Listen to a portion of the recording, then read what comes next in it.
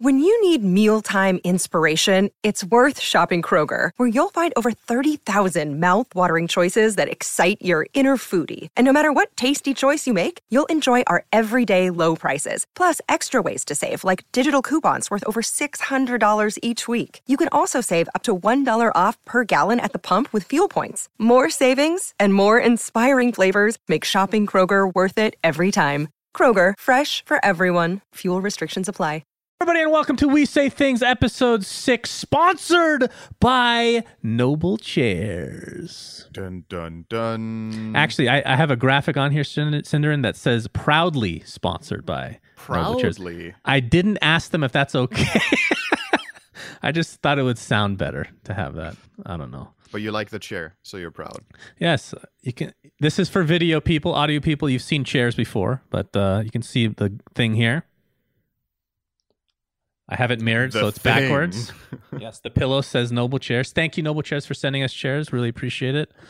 You have it mirrored so you can actually read it. I should maybe do that in the future. But I'm not doing that on purpose.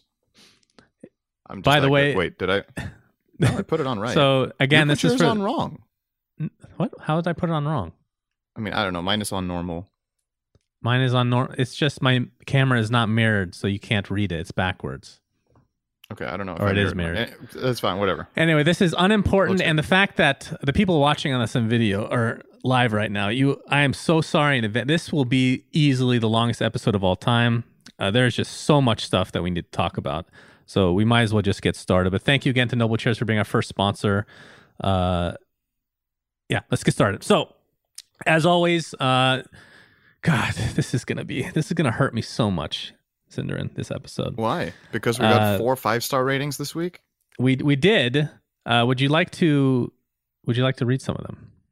Yes, but first I should mention that this podcast is available on all major podcast apps, which include Apple, Google, Spotify, and whatever else you can come up with. And Stitcher now. So if there's any podcast audio, like there's so many of these random ass programs, and people just tweet me. Just tweet me. If it's not on your thing, just tweet me, and if it doesn't cost anything, I'll do it. Okay, if it costs like $5, I'm not doing it for $5. Not worth. Can you please put your podcast on iCast with 5 users? It's not on there either. Is there an iCast? Honestly, I know nothing about these things. I don't know how big they are. I don't know how popular they are. You're supposed to pretend that you listen to podcasts. I listen to a lot of podcasts. I just don't listen to them on podcast apps. I listen to all of them on the actual radio. All right. Please read some reviews for us. It convinced me. Okay. All right. You do the first 2. All right. I'm going to have trouble. Let's see. So this is from James Janko 2. 5-star rating. The review where a good rating is given. Thank you. Am consistently satisfied with the podcast. Cinderin's actual analysis mixed with Suns fans' half analysis and cheeky banter make for a great listen. Keep it up. But the first time I read this, I was a little insulted, and then I realized, I would have given you third analysis. I think you should be happy. That's a pretty good score. Second 5-star review by J3RNN. His title is called Super, and his text is super duper no party pooper. I don't know what that means. Was this guy really high when he wrote that? It has super in it, so it's good. Okay, thank you for that review. Okay, we got another man. We got so many good reviews this week. That's amazing. I know. The other one is called "This is a Great Podcast," which you could say the title kind of could have just been there alone, and that's it. But we need a little bit more in depth on this, so we get Best Artifact and Auto Chess podcast out there. Also the only one, but that's beside the point. And the last one, Number One Horse, also gave 5 stars by Disc. Oh, I should say it was by Ryan137, the previous one. By Disc, this podcast is my go-to podcast for up-to-the-minute artifact and horse-related news and discussions. Actually, we could do a segment where we look into like what's going on in the world of equestrian. That's true. That did give me some ideas just now. Like we should have like a fact of the week about horses, and it's going to be like the most mundane thing. Horses have feet, for example. I think if there's anything this podcast needs, it's more filler. Our episodes are not nearly reaching the length we want. That's true. All right, so that ends the intro. I have a rant. So the only reason I'm doing this rant, well, I shouldn't say the only reason, but one big reason I'm doing it this week is because we have so much drama. So I just want to get it started with a little bit more. Let's rehash a little drama, Cinder. All right. I'm so okay. I want to rant about GES fucking C. What a worthless goddamn couple of tournaments they had last year. The reason, well, if you guys don't know, of course, these are two tournaments that were held in SEA, I think somewhere in SEA. Yes. They have, this is over a year later, 0 people, to my knowledge, have been paid. That includes teams, that includes talent, that includes everybody, right? And the reason this pisses me off more than it would a normal person is because Captain's Draft was at the shittiest time slot of the year. In order to pay the teams on time, I paid $50,000 out of my own pocket, okay? Which I know people think I'm rich. I don't know why. That's not really the case. I did that to be able to pay the teams on time. And I lost a shit ton of money on the tournament in order to make sure that I followed the rules. Now, you have two tournaments during springtime, mind you, which is the best, other than maybe like right before Christmas, is probably the best time of the year to have a tournament in terms of revenue and whatnot. 2 of them, nobody has been paid. And this has been brought up time and time again. And as far as we know, actually, let me just read a Cyborg Matt quote right here. So Team Secret published a full letter to the community and Valve, and this is October of 2018, and led the charge on discussions with Valve. The whole situation is stuck with lawyers right now, so there isn't much else the teams can do at this point in time. I'm actively monitoring any SEA esports conferences that pop up to make sure Oscar Feng is not making any appearances. I will chase this motherfucker across the globe to make sure he never steps into esports again. I found that in a thread with 4 upvotes. What the fuck? How does a thread only have 4 upvotes about this? That is insane to me. And of course, I made sure that Cybermat was okay that I said this on the podcast, and he don't want to have the word motherfucker associated with your name. You gotta be careful about that one. That's true. But anyway, sponsored by Noble Chairs, by the way. Yeah, go on. To wrap this up, well, I should also mention that Team Secret, I think they're only owed like $5,000. So Cybermat said they don't really care about the money at all. It's just the principle and the fact that other people that need the money more aren't getting paid, which I totally understand. So yeah, I mean that's one thing, right? The one thing is the teams that are owed. The other thing is this scumbag, what he got away with. Like, how much did he pocket, right? It's like half you want the teams to get their money and half you want him to lose it because it's a scam. Like, let's call it what it is, right? That's a fucking scam. So hopefully all of this lawyer work is successful and he gets what's coming. Like this, like, okay, so let's say, for example, let's say he did the first event, okay? And he went into it with different expectations than the outcome, maybe similar to you, right? Like he ended up, oh man, this was more expensive than I thought. I'm actually in the minus shit.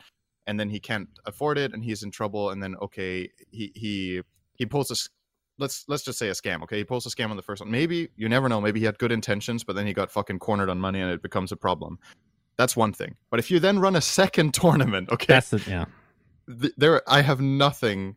I have no empathy left at that point. Like, you know, it's one thing if you make a mistake, but you're repeating it because you got away with it. No way. Like, absolutely no fucking way. I'm surprised he got to run the second one.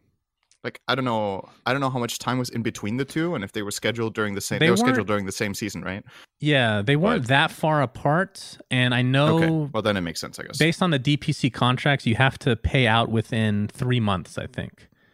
Mm-hmm. So that could have been. So they were within 3 months of each other. Yes, I don't. I'm almost positive they were. Yeah, that would definitely make sense. One was like spring, one was like early summer or something like that, I think. But yeah, Jesus, just horrible, and it makes me very angry. And that is the end of the rant of the week. Thank you for joining us. Until next time, Sunsfan and Cinder and signing out. Now, next, let's get into. Okay. So who's doing this now? If we just signed out, who's talking now? My alter ego. Okay. Fun San. I'm still here, but it's fine. Go on. Cinder Lose is your name. Okay.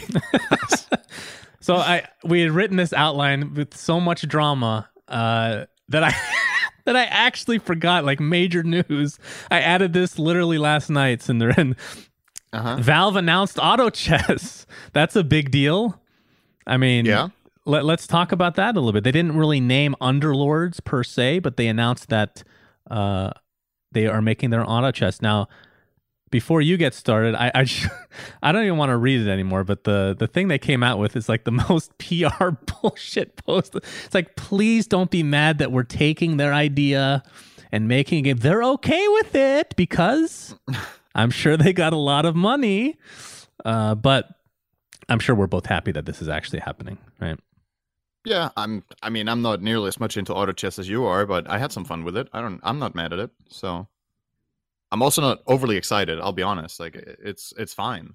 But what if they got rid of the items, the way the items work right now? We'll see. If they make the game a lot better, I will be more interested. I personally find auto chess's concept really fun and engaging, but I find the balancing and some of the design decisions they made absolutely fucking horrible. Mm-hmm. And that's part of the reason I'm not playing it as much, I guess, is that I don't know. I don't feel like the game is fair to the player. That's my biggest problem with it. Yeah. But we've talked about that in the previous episode, so we've got other stuff to talk about. Yes, so that's the end of that huge news that Valve's working on another game. Usually it would take more time. What I quickly just want to say is this opens up more speculation about, since they did not announce, when they announced that they are making auto chess, they didn't put the Dota Underlord's name on it. That could mean one of two things. Either that they have not been approved for the patent yet, or the trademark, sorry. Or that it's two separate games, and we can only speculate, right? But if they did have it, I feel like if they did have the trademark already, right? If they had it approved, they would put the name in there to start generating conversations about the name. Yeah. So I feel like it's pretty safe to say that either the trademark isn't theirs yet, or it's a different game. Yeah. And I don't know what you think. I'm a bit unsure, actually. But. No, I don't think I can add much to it. I think a lot of our speculation from last week's episode, if you haven't heard it, and then go back and listen, because we talk a lot about what Dota Underlords could be. We talked about VR, we talked about auto chess, which still could be technically, or it could be something. It could be Half-Life 3, just in code. They just renamed it Dota Underlords. Definitely a possibility. Okay, let's get to the drama syndrome. We have two major stories, I want to say. Yeah, two pretty big stories, one bigger than the other. We'll start with the big one. Seb from OG got in a little bit of trouble. Would you like to tell the story of what happened? Yeah. So I've kind of, on my own stream, I talked about this kind of in length. So I'm warmed up, okay? Okay. Basically what happened was that Seb was playing a pub game, as we all do. Someone was being a cunt, as happens all the time. And basically the guy who Seb was playing with kind of set him up, okay? So what happened was this guy started just doing bad things in the game, okay? Like bad communication, stealing the Aegis or whatnot, or taking it away, and... Or no, it was the other way around. Sorry, let me try again. So he basically, I don't want to say baited, but he triggered Seb in a way that I don't blame Seb for getting upset, okay? Like, if you go through the chat logs of the game and what he did and what he said, it's like, the classic things where, for example, somebody in your team makes a mistake in the game and you just start spamming well played, that kind of thing, where you're just like, you're tilting your teammates. So he did that to Seb. Seb then got fucking angry at one point and lashed out at him. And then the guy who, let's say, baited Seb into this, made a Reddit post presenting Seb as a racist because of things Seb said, and of course cutting out all of the parts of the chat log where he was doing something bad, or in the replay where he did something to annoy Seb. Your mic just lowered, by the way. Oh shit, let's check. Take your time. Give me a sec. Let me just make sure. You're back to normal now. Thank you. Okay. Zoom is doing something. As long as it's fine now, then we're sure. Fine. Go ahead. No, it is. I guarantee. Okay. So basically, what the story boiled down to is that Seb made some comments that he was upset with that guy and another guy in the game, and they were both Russian. And then Seb kind of, what's the saying for this in English? I guess he generalized all Russians in two comments or something. We don't have to say the specifics of what he said, but basically, it could be perceived as xenophobic toward Russians. And he was just angry and targeted it at them, but the words he chose were covering the entire nation. He talked about Russia, not about them.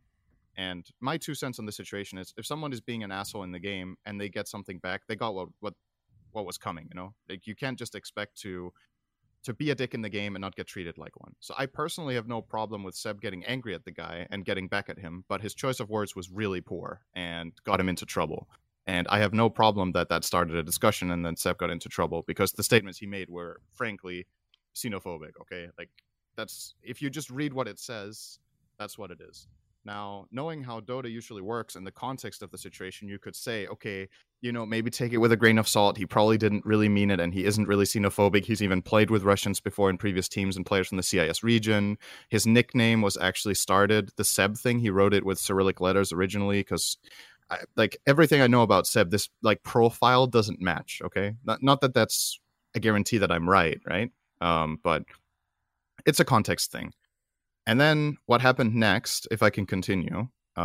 Yes, is that Solo, the captain of Virtus Pro, which is a Russian team and a Russian org, made the statement that he will not be participating in Epicenter, which is a major on Russian soil, until Valve makes a statement about this issue. Because he feels like there's a double standard with the whole, if you think back, there was the Cuckoo and Skem drama with the whole incident with the Chinese major, the Chongqing major, that they didn't get to participate in. And he felt like, you know what, if they can pull that shit in China but not in Russia, he wants fairness. He wants fair and a level playing ground, and he wants rules, basically. And I think his taking a stand like that against double standards, I'm a big fan of. I think double standards suck. But at the same time, you also need to remember the context of things, which is, you can't necessarily make universal global rules for everything if it is something that involves local government. Part of the problem with the whole Chinese situation was that the Chinese municipality or whatever it was where the tournament was held did not want to give the person permission to enter. And that is, maybe the Russian, maybe Moscow or wherever Epicenter is this time has a different opinion on this and would let Seb in. And then the question is his own safety, right?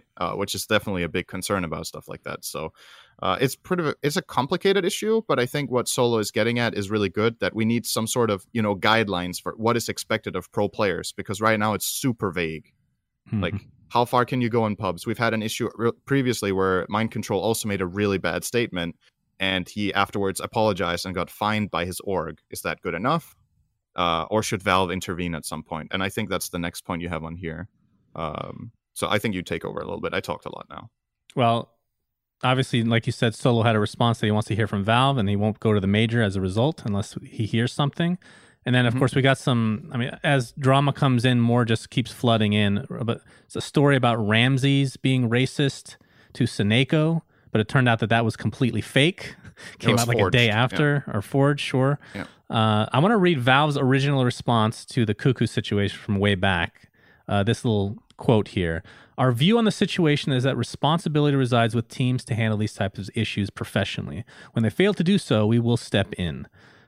Has it gotten to that point? Based on the fact that it's so here's the thing that's interesting, right? If this was just a random ass player doing what Solo did, I don't think Valve would give a shit. The fact that it's Seb, Solo. Or?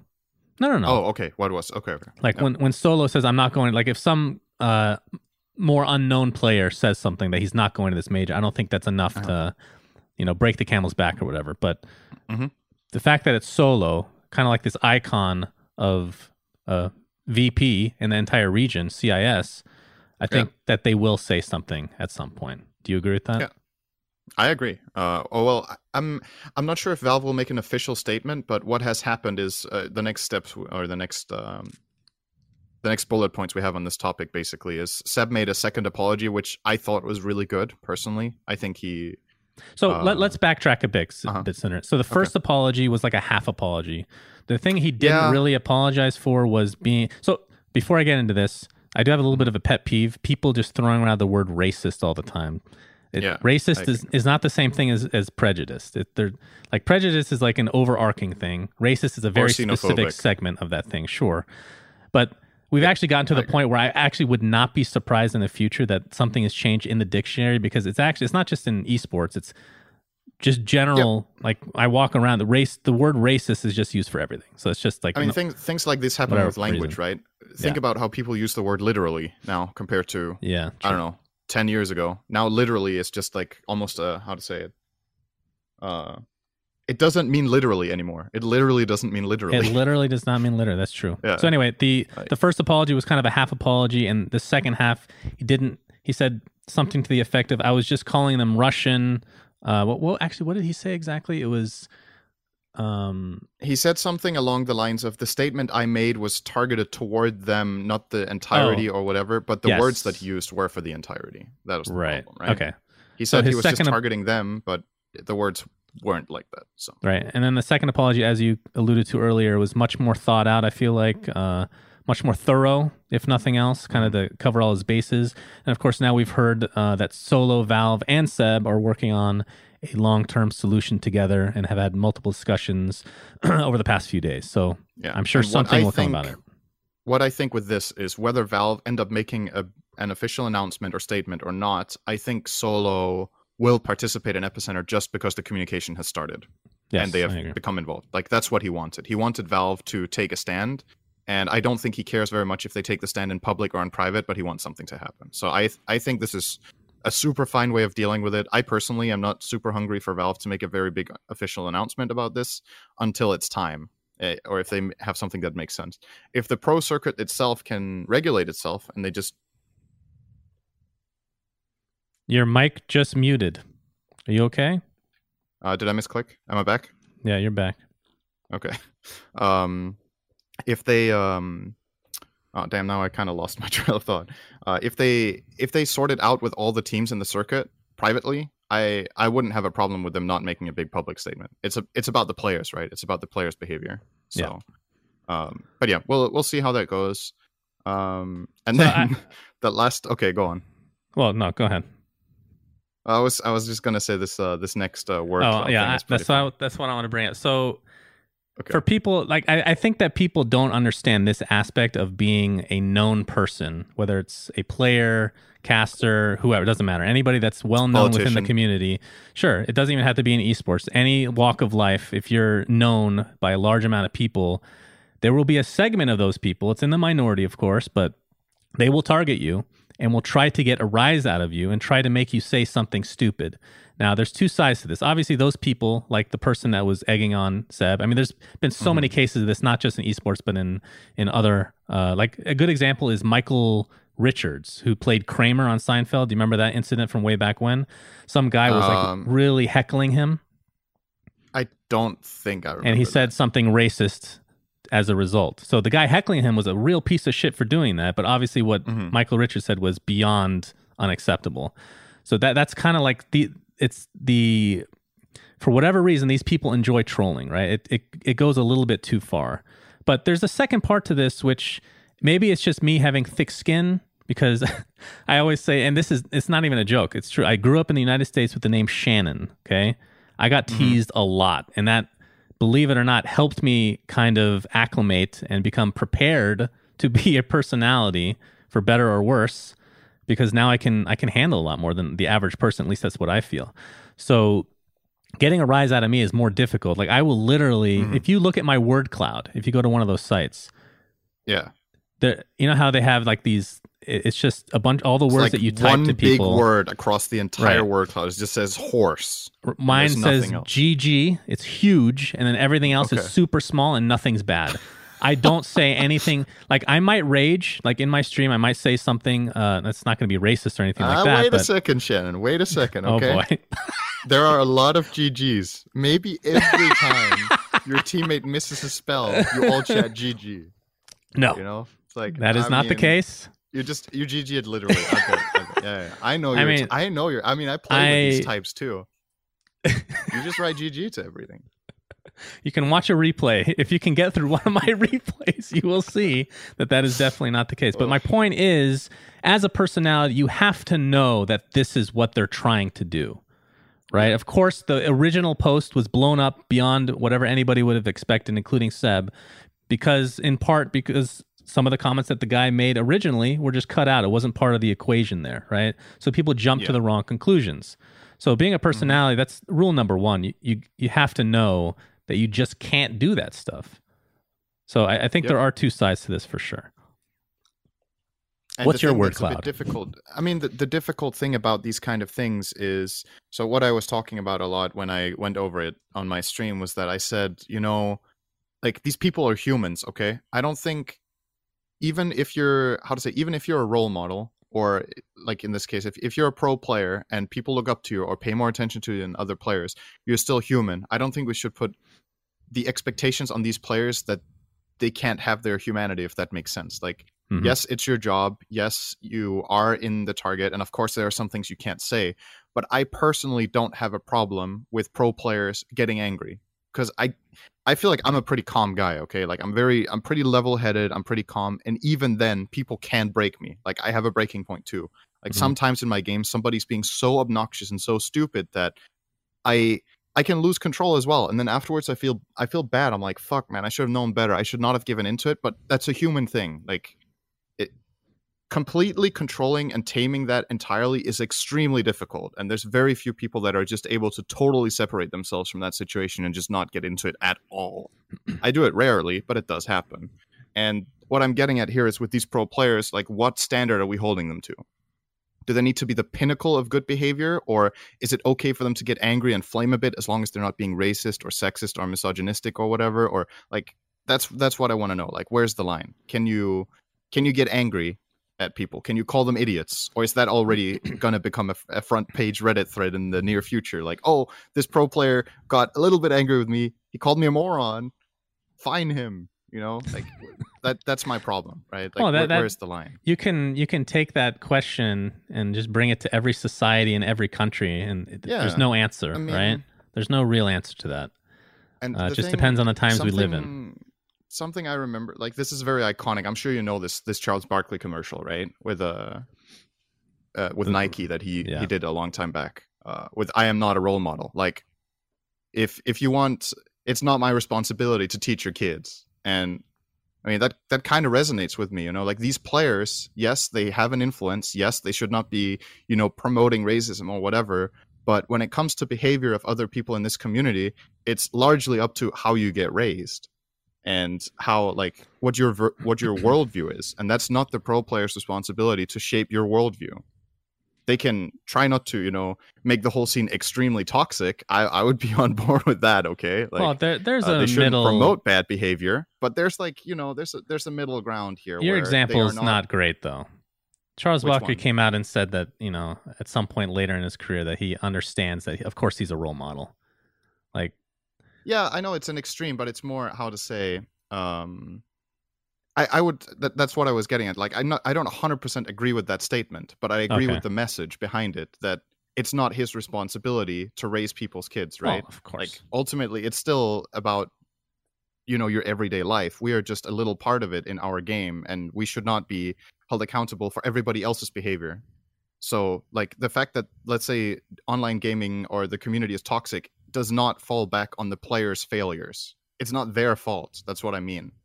Like, the players are not the reason that the community is angry in games and raging. It's not because Arteezy 2 years ago said, "GG, I'm running down mid." Like, that's not why everybody else is flaming each other, right? Like, he might have had an influence. I'm not saying he didn't, but you can't. Trace all this back to people, pro players can I disagree. They with can that influence it. I can agree. They can not only influence it, but they can cause certain issues within the community as a result of their behavior. That's the reality of the situation, right? Mm-hmm. How much? Well, that's the question. Like, again, whether the first point is, though, that whether the players want to believe it or not, they do influence people within the community. And it can have a negative or positive effect. That's just the way it is. That's not a matter of opinion. I agree with that 100%. But yeah, I agree. There is a fine line. Where would you draw the line? Everybody would have a different question. Everybody would answer that differently. That's the problem. Yeah. Right? So Valve is the only one that can technically. So they need to decide.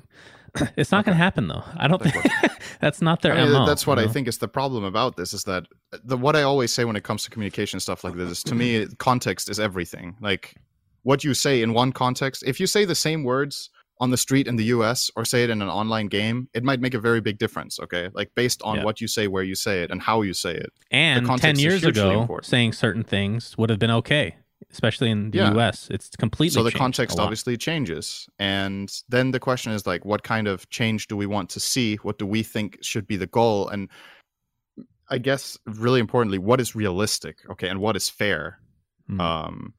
And if players get treated, like, maybe we also need to, maybe we need to implement other systems in the game itself with communities. Something I was talking about was, I think the way we can solve or improve the community like this is we need something like Overwatch that they have in CSGO, where there are actually people who manually go through cases of people saying racist stuff or being overly obnoxious, and then they manually decide if they're banned or not, because an automated system can't do this.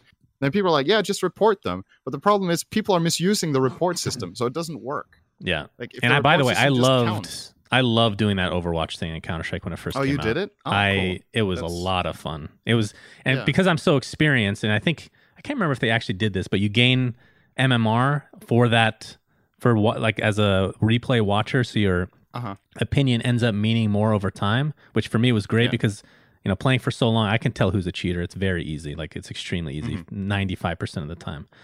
I mean, I agree. Like, these people that, let's say they say something blatantly racist, I'm okay after one time banning them for 6 months.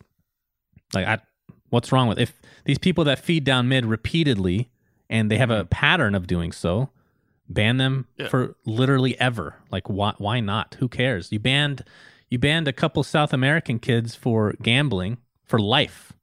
And I feel like that is not as bad, believe it or not, because of the situation that they were in versus what some of these people do in their online games. You know what I mean? I personally disagree with just handing out bans that harshly, but I think they need something. Like, let's say, you know, I'm a big fan of a warning ban that isn't that severe, and then if it's a repeated offense, then, you know, then it's just, you're done. I don't think you should get permaban for something. You should first get a chance to better yourself. That's my opinion. It's kind of, if you want to blow it up, it's kind of like death penalty, right? In a way, in Dota. We won't get into that. It's the death penalty of your account, but whatever. Yeah. So what I think about this kind of system is the root of the problem is that toxic behavior in the game is punishable by the report system, but because people don't use the report system correctly, Valve has to tweak the intensity of the individual report. So to give you an idea, let's say you get reported for communication abuse, which could be something like being racist or being sexist or being overly toxic in the game. The problem is when people play with you and they thought you just did bad and you're the reason they lost, and they're just angry, man, you were so bad this game. Maybe you didn't even say a word. When the game is over, they report you for all 3 categories. They report you for communication abuse, even though you said nothing, because they're just angry. You know, they just want to let out their frustration and report you. So what does Valve do? Well, they have to make the reports count less, because if they don't, then everybody gets banned. Right? So they have to loosen up on how much each one matters. And that means when it actually does matter, when you really want to report someone, how much does it do? Yeah. And how do you make this system in a way where, how do you make a system that people don't misuse? I feel like that's impossible. So the best thing you can do is to have trusted individuals go through individual cases, and you can report things that are serious, and then people can get banned on that basis. And at the same time, if you have Overwatch, and you get tons of fake reports, like where people are reporting, wow, this guy was so racist in my game, and all he said in all chat was lol, then people that send in fake reports should get a punishment, because they're abusing the system too. They're wasting people's time. I mean, one issue is that like, how do I put this?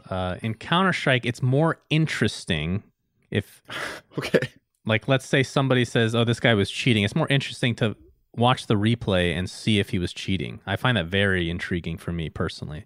Somebody said something intriguing in Dota. In Dota, well, the cheating thing if people were cheating. I mean, it's less of a problem than CS, though, right? But yeah, I get your point. But then it becomes more, I don't know. I feel like that would just take so much longer in Dota to do this. You know what I mean? Like, if there was a way to skip, like if they say something racist, let's go back to like the text abuse. If they say something racist at a certain part of the game, even though there's no current way to actually point the person reviewing it to that part of the game, there needs to be something put in to do that, so you can just not have to watch a literal hour replay just to see like one thing they text in the middle somewhere. You're actually raising a really fair point that I didn't think about. Dota doesn't record the voice. So if somebody is abusive over voice, you can't prove that in an Overwatch system currently. When you go to replays, you don't hear what people said. And I think Valve will not be saving that in the replay files, because it would make the replays way too big, probably, is my guess. Or they have to tune down massively the quality of the audio. I don't know how good it is. Maybe I'm wrong. Like, maybe it barely makes a difference for the file. But clearly, if there are people who want to be toxic, they will find the possible loophole there is, right? If it turns out, oh, we're getting banned for being abusive on text, there's going to be abusive on voice instead. Like, that's how it is, right?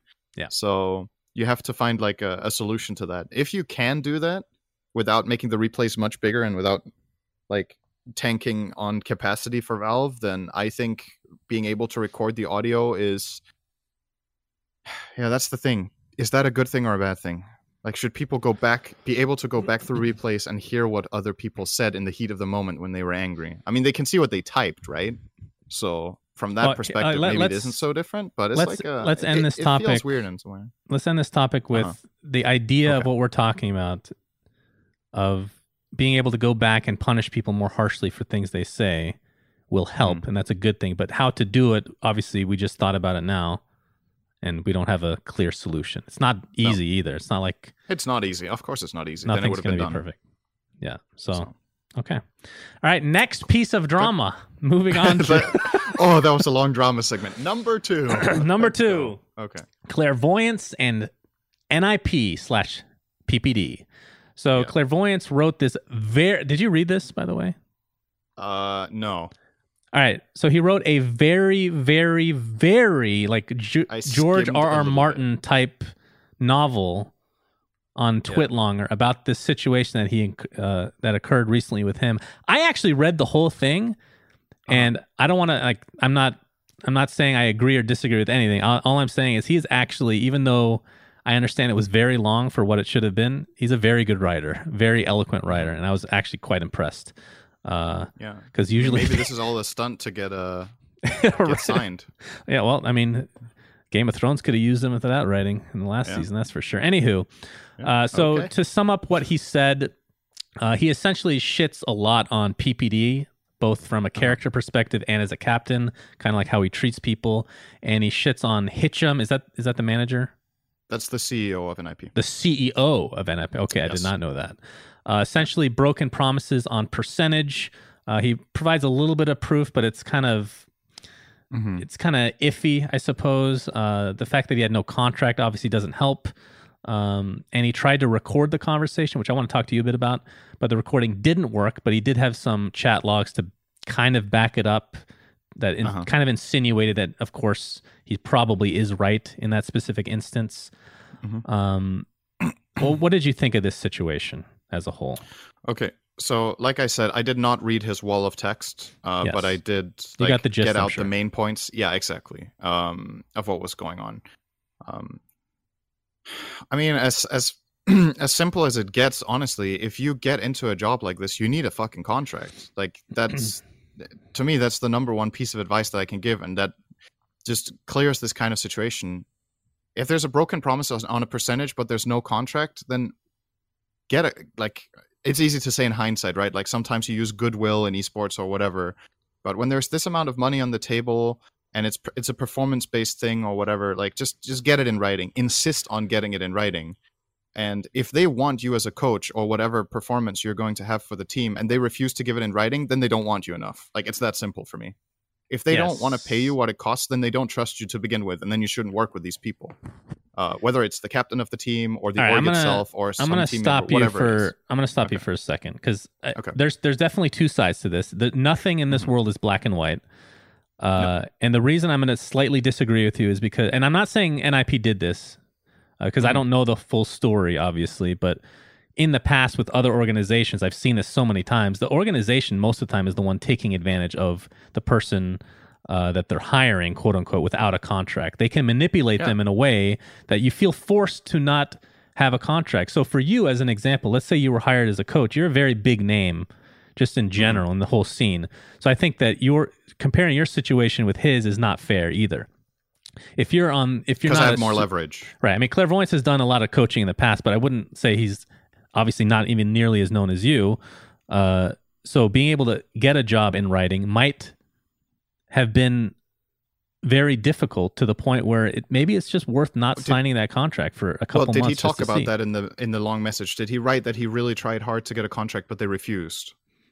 The wording, like the way it sounded like, you know, that was just how it was, and that honestly, he didn't force it. If I'm being honest, I read the whole thing. I don't remember if he said that. Okay, which is kind of the issue. Well, if you don't remember, he probably didn't put a lot of emphasis on it, right? Because then you would remember. Then it would have been one of the key points of the writing. So it feels like if he didn't put a lot of emphasis on it, because that would be where I would really, really, really side with that person. If they're trying super hard to get a contract and they're like, guys, I need a contract on this. I'm just being professional. I'm doing my job. You do yours. And they refuse.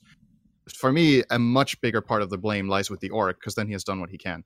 I'm not saying the org is without fault here. I'm like, clearly, we don't even know both sides of the story fully. We don't know all the details. Maybe we never will. But the situation is this: if you want to protect yourself and avoid these issues, you need to get contracts.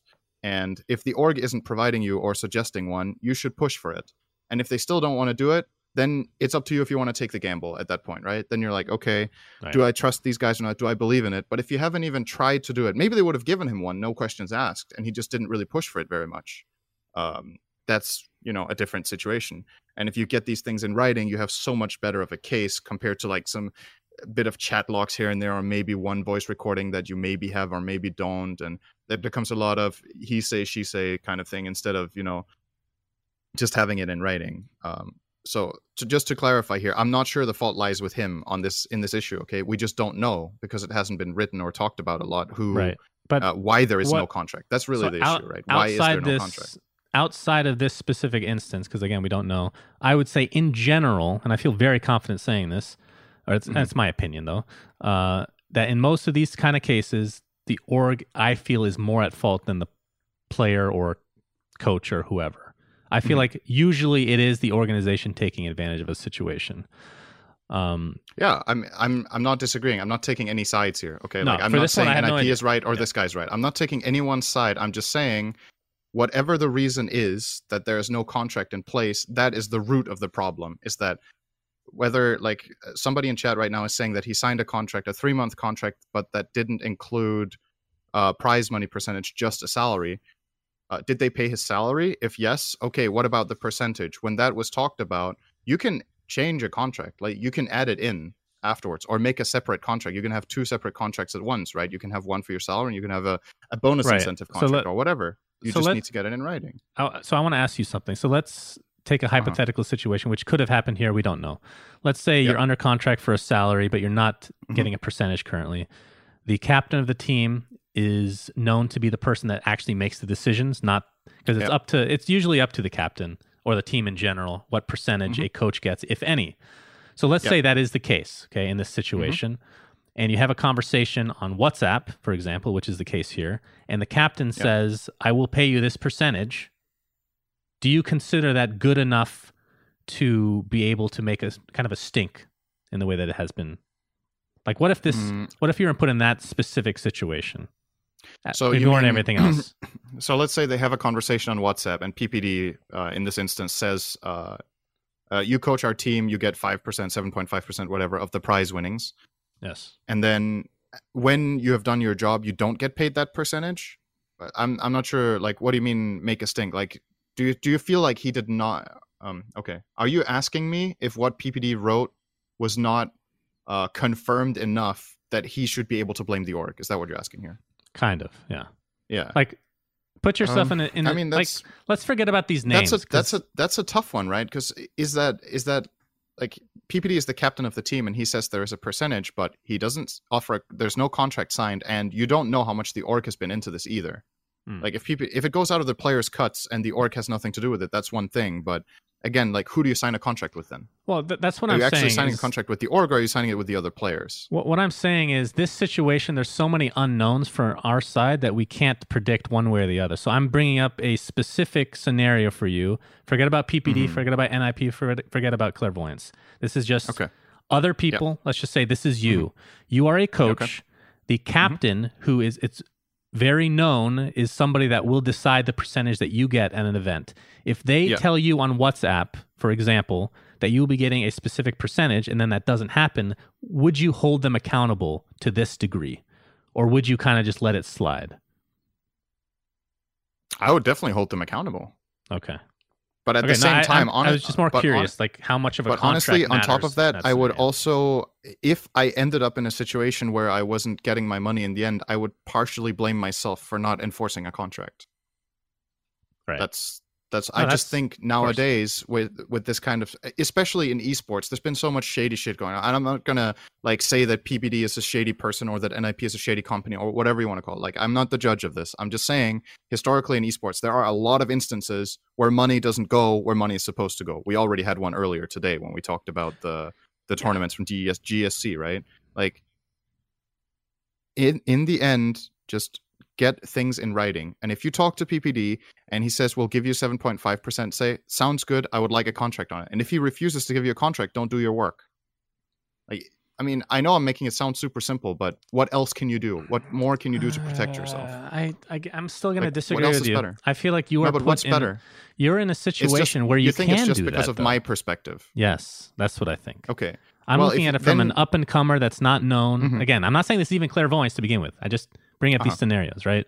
An up-and-comer that's not known, they have to take these risks. It is a risk, and they probably know that going in, or they should at least. Well, then your perspective, I think, is different. Then your leverage. Perspective is that the primary prize is the experience and having your name associated with having been the coach of NIP, and the secondary prize is the salary, right? So there's a lot of value in doing it for you, even if you were to do it for free. You know what I mean? Like, because your name is now associated with NIP, and if they do well, it reflects on you, right? So in that kind of situation, if that is important to you, the risk is obviously, the risk reward ratio is super different then, right? Because you have a lot more to gain even if it fails. But then in the end, when stuff like this happens, if you chase the money this much afterwards and you make this much of a story out of it, the question is, how does this reflect on you? Does this make Clairvoyance look good? Does this make him attractive for other teams to get as a coach now? Or did this burn bridges? That's the question. Like, was this a good move? If you're only talking from the perspective of his brain, right? Because then if we think it's a bad move for getting jobs in the future, then maybe he should have tanked the loss on the money. Then I can see, if that's what you're getting at, I could definitely see that being the better play then. But so that's another question entirely. Do you think it was worth it? Because from my perspective, probably not. He came off as, I really don't know. He admitted this as well, that he's a very emotional person. It came off that way based on how much text there was. So, and everybody's scenario is different. Like I've said, like everyone's situations just varies, and you can't. It's not black and white. And I do feel bad for him. But I could easily see if you're a team right now and you're like, we're looking for a coach. Oh, there's the NIP coach is now free, and then you go and read that wall of text. You're like, is this the right fit? Like, do we think this is the guy for us? Because if what you want is someone who's like concise and strict and to the point, and this is what we want, do we think this is the guy that will fit us? And maybe he would actually be a good fit, but now these kind of like all this drama surrounding him, is that worth the risk? Like either you're the team or the org and you're like, yeah, but Clairvoyance, it's a bit uncertain what we're going to get. And I think it depends on if they genuine and if they believe him to a high degree, the other thing too. Then maybe. But I think overall this definitely hurts him. Right? I think so. And I'm of the opinion when it comes to things like this, going public with stuff like this is a last resort. That's what I'll say. If he absolutely did what he could to get his money, he talked to NIP, he talked about the contracts, he showed them the proof of what PPD has sent, because obviously the org can also, put pressure on their players because it will reflect poorly on the org, right? Let's say PPD offers X percent, okay, or whatever person offers whatever, and then the person is not paid, then they go to the org and say, hey, your player promised me this, but they're not paying. This doesn't mean the org is owing him any money, right? It's PPD or whoever that needs, or the team that needs to pay out the money.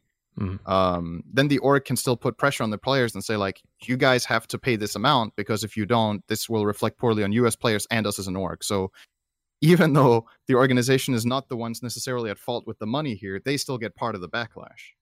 Right. So it's obviously in their interest to solve this behind closed doors and not make a big fuss out of it. We should also mention the question is, did he try his best to handle it before he went public? Because I feel like people rush to do this right nowadays. Nowadays in esports, if there's something that's wrong, you just go on Twitter, like way too fast. Like sit down, try to keep a calm mind and look at your options. Go through the natural steps first of resolving the conflict. Considering how much, how much text there is, that doesn't feel like a snap judgment. That had to take days. I mean, again, maybe I'm talking too much for the fact that I haven't read everything he wrote, but it's more of it's more of a hypothetical answer just on the concept itself, right? And what people do in this kind of situation. I'm not judging. I'm not saying he didn't do this. It's possible he did do all this. And if he has done all he can to resolve it privately and it didn't work and he goes public, I'm cool with that.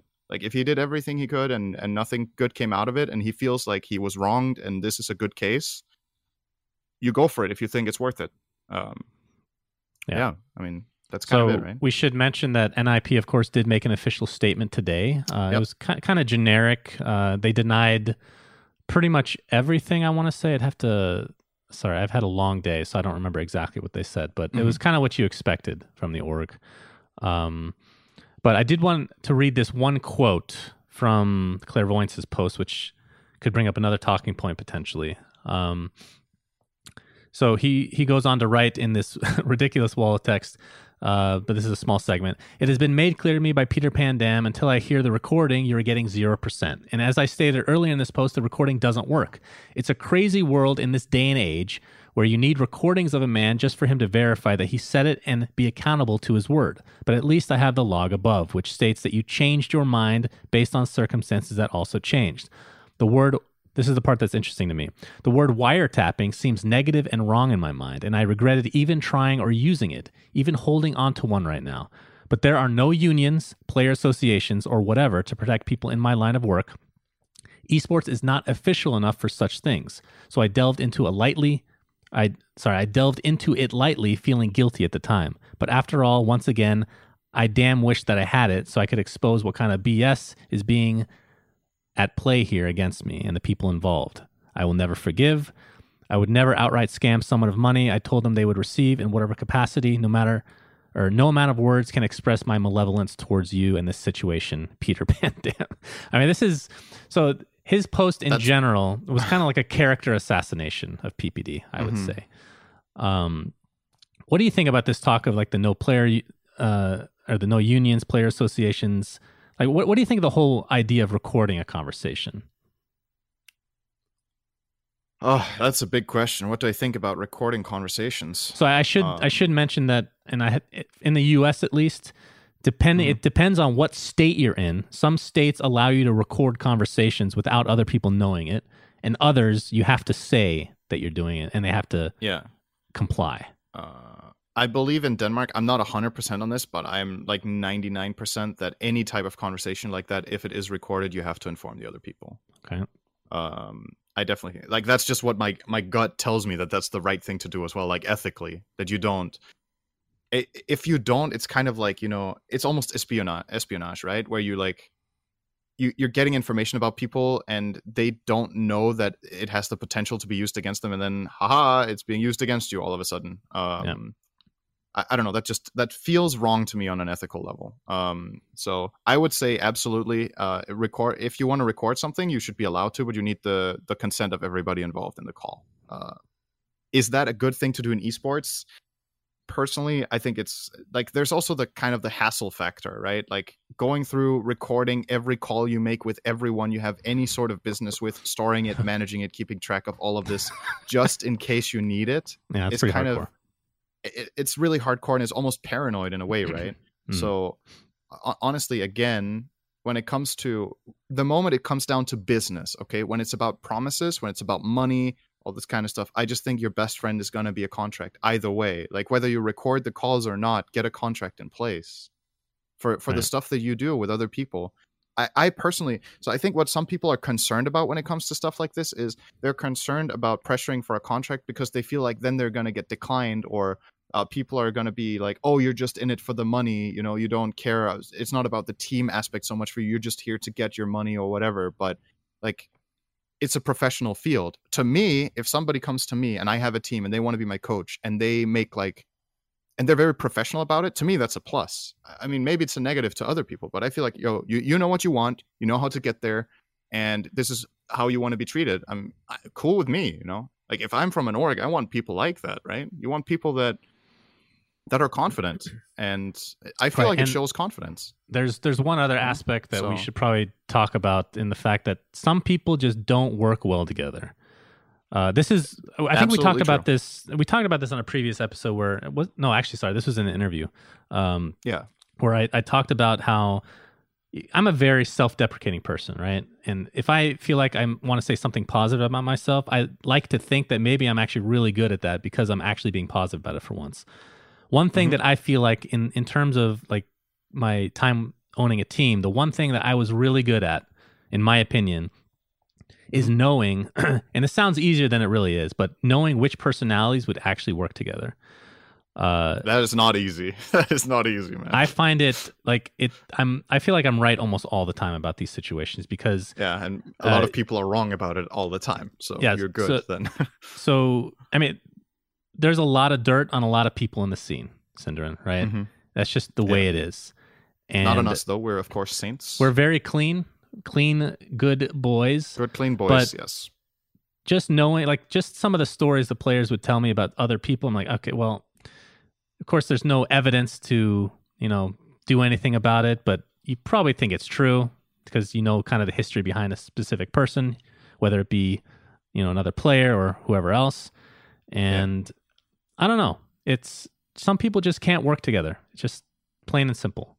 And this is definitely one of those situations. I think PPD, I don't really know that well. I've never really had a bad experience with him personally, so I can't really speak to that, but he does come off as a very direct, and he can definitely be negative. Fair. I can definitely see him being a negative captain, which is good in a lot of situations, honestly.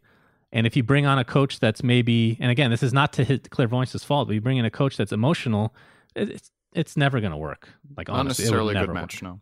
Yeah. I think PPD would absolutely have no problem with being considered strict. I don't think that's unfair in any way to say, and I think that's also what he's going for. Like, I think he's even in past. I don't remember if it was in an interview or something where he was out and said, like when he plays for a team, he's there to do his job, not to make people happy. Like it's work. You go there to win, and you do what it takes to win. And for other people, the whole like really feel good team aspect plays a bigger part. Like I'm not going to put words in his mouth here because I'm not 100% sure exactly what the quote was, but it was something along the lines of, I'm not in these teams to make friends. We're here to win. Okay. Which, I think you can have both. I think you can have a very functional team where people are good friends and also play to win, something like Team Liquid. But there's no like, I think in a way it can also backfire if you try to make friends with everyone, because then maybe you don't make the moves that it takes to be successful. Yep. If you get too attached to these people, then maybe you will turn a blind eye to something that is clearly a problem in the team mechanic. Like if somebody is just clearly underperforming or is not compatible, but they're a good person and you want to be friends with everyone, then maybe you don't make the kick that is right. And instead you make a kick that is wrong, or you don't kick at all when the right thing to do was, in fact, to, you needed change in the team. So from a success perspective and your goal being to win, I don't think there's anything wrong with being a strict person. That's not who I am personally, but I can obviously easily understand that other people will use that approach. And I don't think necessarily that it's bad or worse than any other approach. It's just different, right? So yeah. And that really comes down to the person who does it. And you can't deny Peter has had tons of success. I think he has made lots of enemies, and I think he's made lots of friends too along the way. And, then you need to decide for yourself if it was worth it and you did it the right way. But he's getting results, so what can you say? And I think the last thing I'll say is when it's not just PPD, but other like Eternal Envy is another name.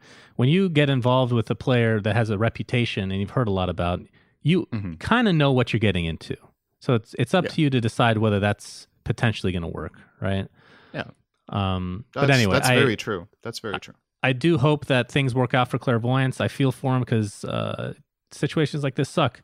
Whether it's completely the org's fault or a mix of the two, who knows? But hopefully he gets paid what was agreed upon. So that is the end of drama. My conclusion on this whole thing, I feel like I did say it a couple of times during the whole thing, but I just want to say it again. Like, I did not read the whole statement in detail. I do pretty much know what it encompasses, but these situations are like, I don't know who's at fault. I don't feel like there's any need to assassinate anyone until we really know what's going on.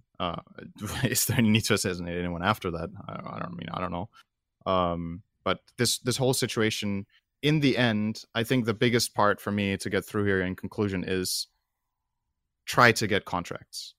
And if you feel like you don't have the leverage to get a contract, or that you don't want to push for it, then be prepared to take the loss.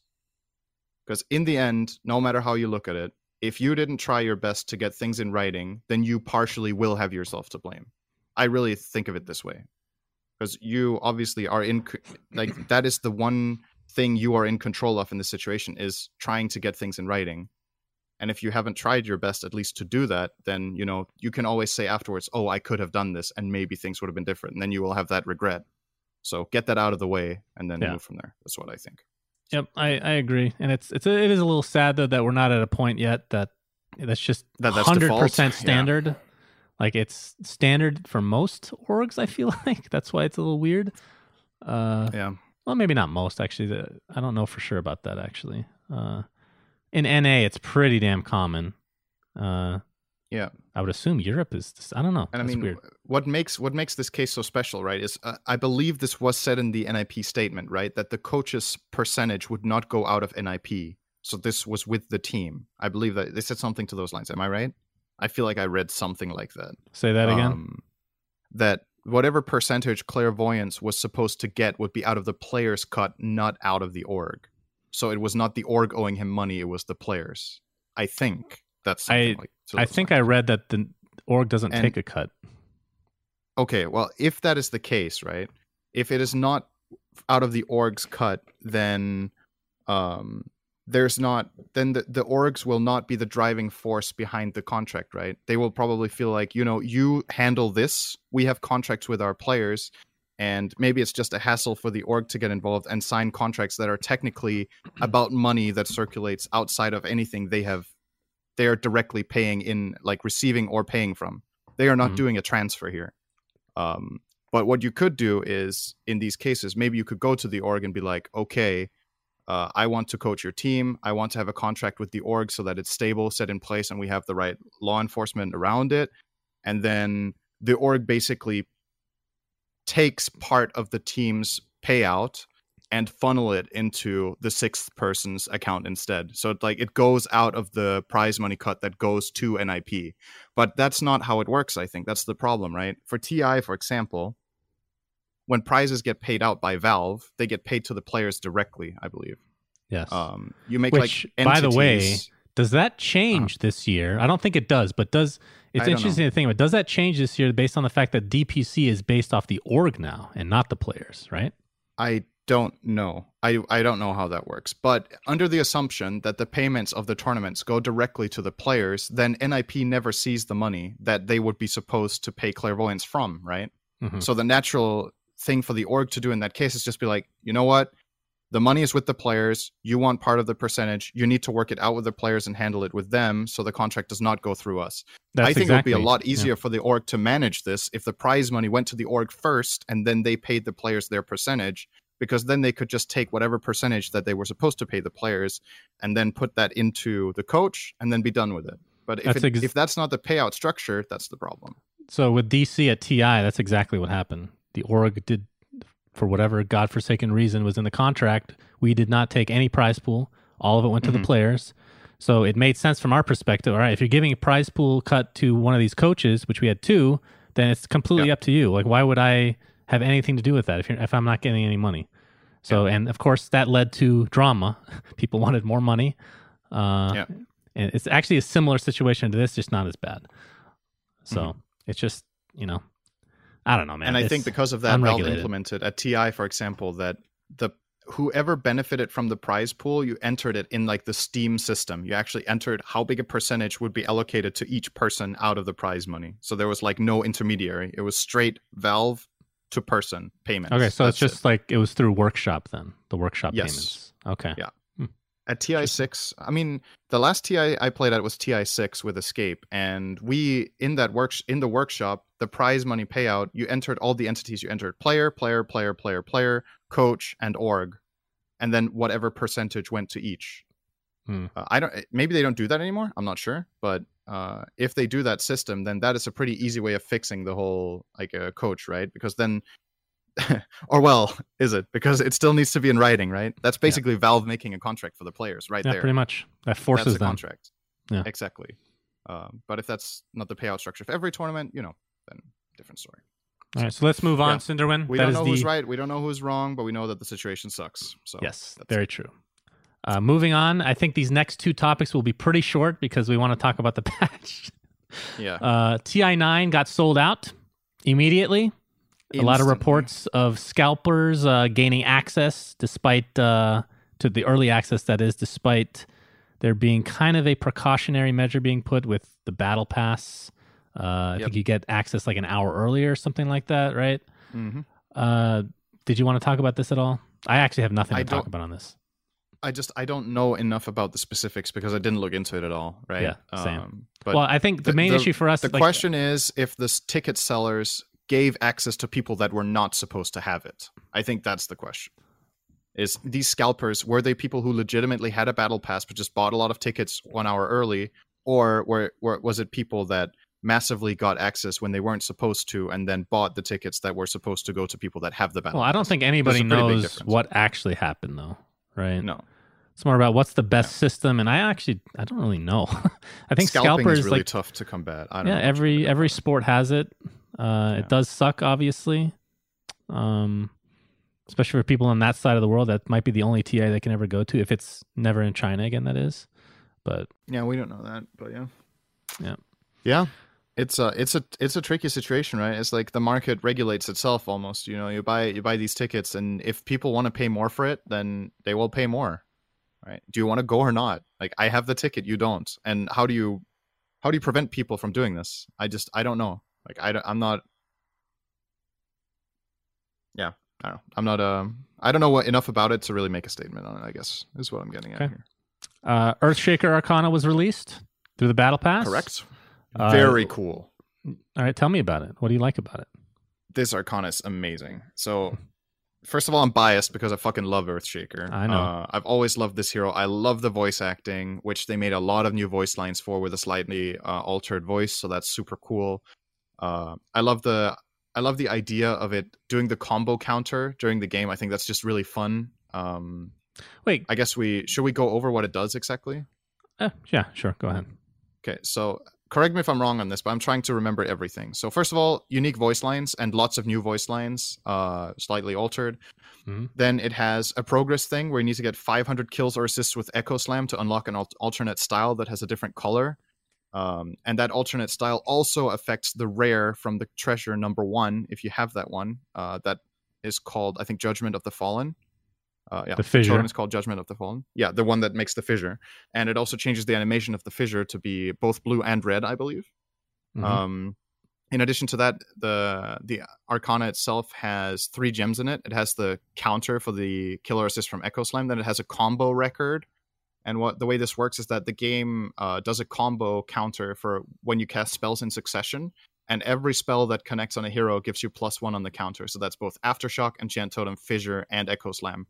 Which means if you enchant Totem and then Fissure, you proc Aftershock twice. You can imagine the combos can go pretty big if you land on a lot of heroes in succession. And then it also has a combo damage record, so it tracks both of those. Then it has new animations, ambient effects, custom sound, kill effects, all this kind of stuff. I love it's just really, really cool. So I know that they kind of reuse the same... Oh, one more thing. Oh, go ahead. 2 more things I forgot. I'm not even done. It has a custom blink animation. So when you use the blink dagger, your hero leaves like a rune behind it for a moment of time, and then it teleports to the area, and then it spins around, so it has like this custom blink. And when you have Aghanims, so when you jump with Shaker, he has 2 different Aghanims animations, one where he spins horizontally and one where he spins vertically while he jumps. And all of these animations just look And when you kill cool, people with Echo Slam, it's a different animation. It looks different particles and whatnot, which is actually really cool. I like the theme a lot. It's like constellation, right? Like you get a kill on somebody, they turn into a constellation. Like the Big Dipper showed up for one of them. It's like, that's actually so cool. I don't know if I've noticed that, actually. I've only played it twice, I think. So do you care that they're reusing the same colors for every Arcana? It's always this... You mean the blue-red thing? Well, it's not... You say blue-red. It's more like what is it? Like a teal/orange. It's always orange. Not red. What, are you colorblind? Yeah, true. Yeah, it's teal-orange. I guess that's fair enough to say. I think it looks awesome, but I can understand why some people kind of complain that it's just the same colors being reused every time. Yeah, I believe the argument is that one is the Radiant color and one's the Dire color, right, of the Ancients. The Ancient has that like tealish color, and the Dire one has the orangish color. Yeah. Oh, okay. Like the glowing parts of the Ancients are that teal and orange. Right. But I mean, that doesn't mean they have to be that, right? At the same time, though, there's been other Arcanas that did not follow through that. Like the Pudge is green, for example, right? The upgraded Pudge. I think the Rubik doesn't use those color schemes at all either. So it's just something that they have reused for different heroes, but they don't do it consequently in every Arcana. Right? What's your favorite and least favorite thing about it? Let me think. I think overall the absolute... That's tough, man. It's probably a shared first place, and the coolest thing is probably between the animations when you have Aghanims and the voice. Okay. And the least cool thing is...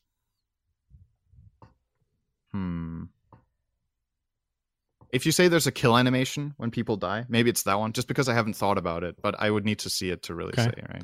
So my least favorite thing is something I think they're going to fix. So when you get the second version of the upgraded theme, of the unlocked style or whatever, it doesn't change the counter to be orange. Oh, I didn't know that. That's pretty... I think they will change that, though. I'm pretty sure. Okay, that's my least favorite, too. I didn't know that. And my favorite thing, which is the stupidest thing to like, but I don't know why I love it, is it changes... I don't even know if you've mentioned this. It changes the Blink Dagger icon. True. Yeah, that. It does that, too. And not only that, I was shocked, because I was like, I looked at the counter not being orange, right? And like, there's no way they changed it for the Blink Dagger. So I get the Blink Dagger, it's blue. Change it, becomes orange-ish blue. Oh my god, it looks so good. I don't know why I like that so much. There's actually a cool detail on the set as well. I don't know if you've noticed that the helm has 2 Blink Daggers on it, right? That's a Blink Dagger on each side of his head. I don't know if you noticed this. At least I feel like that it looks like that, and that was the intention with the design, but you'll see that later. I think it has 2 daggers on the helm. So, all right. Cool. So 7.22 and 7.22b have been released. Yep. And this is like my wet dream of a patch. Everybody gets Aghanim Scepter. Oprah Winfrey style. So before we get to I guess I should say this first. So everybody, I was shocked, by the way, that I got such a huge reception in terms of my Ags list. I don't even think I was going to do it again because the reception wasn't super good the second time I did it. But the Ags power rankings, as a result of that thread that was made, definitely will be done. I'm going to try to come out with it a week from today. So on the next episode of We Say Things. It takes a shit ton of time, by the way. It is so time consuming. Yes. But what we're going to do instead now is that we have taken all of the new Ags. I believe it's 22. I could be wrong. It might be a little less. And we will rate 22? Them from... Is it? Did you do 22 of them? I can count them right now. 1, 2, 3, 18. 4, 5, 6, 7, I gave you a 9, list. 10, 11, 12, 13, 14. Yeah, okay. Well, I have all the new ones, and we're going to score them from 1 to 10, and we're going to each say what we think, which is going to be interesting because there's going to be very different. Yes. Obviously, when you do your full list in a week, they will all be rated from 1 to 118. That's how many heroes now have an Aghanims in the game.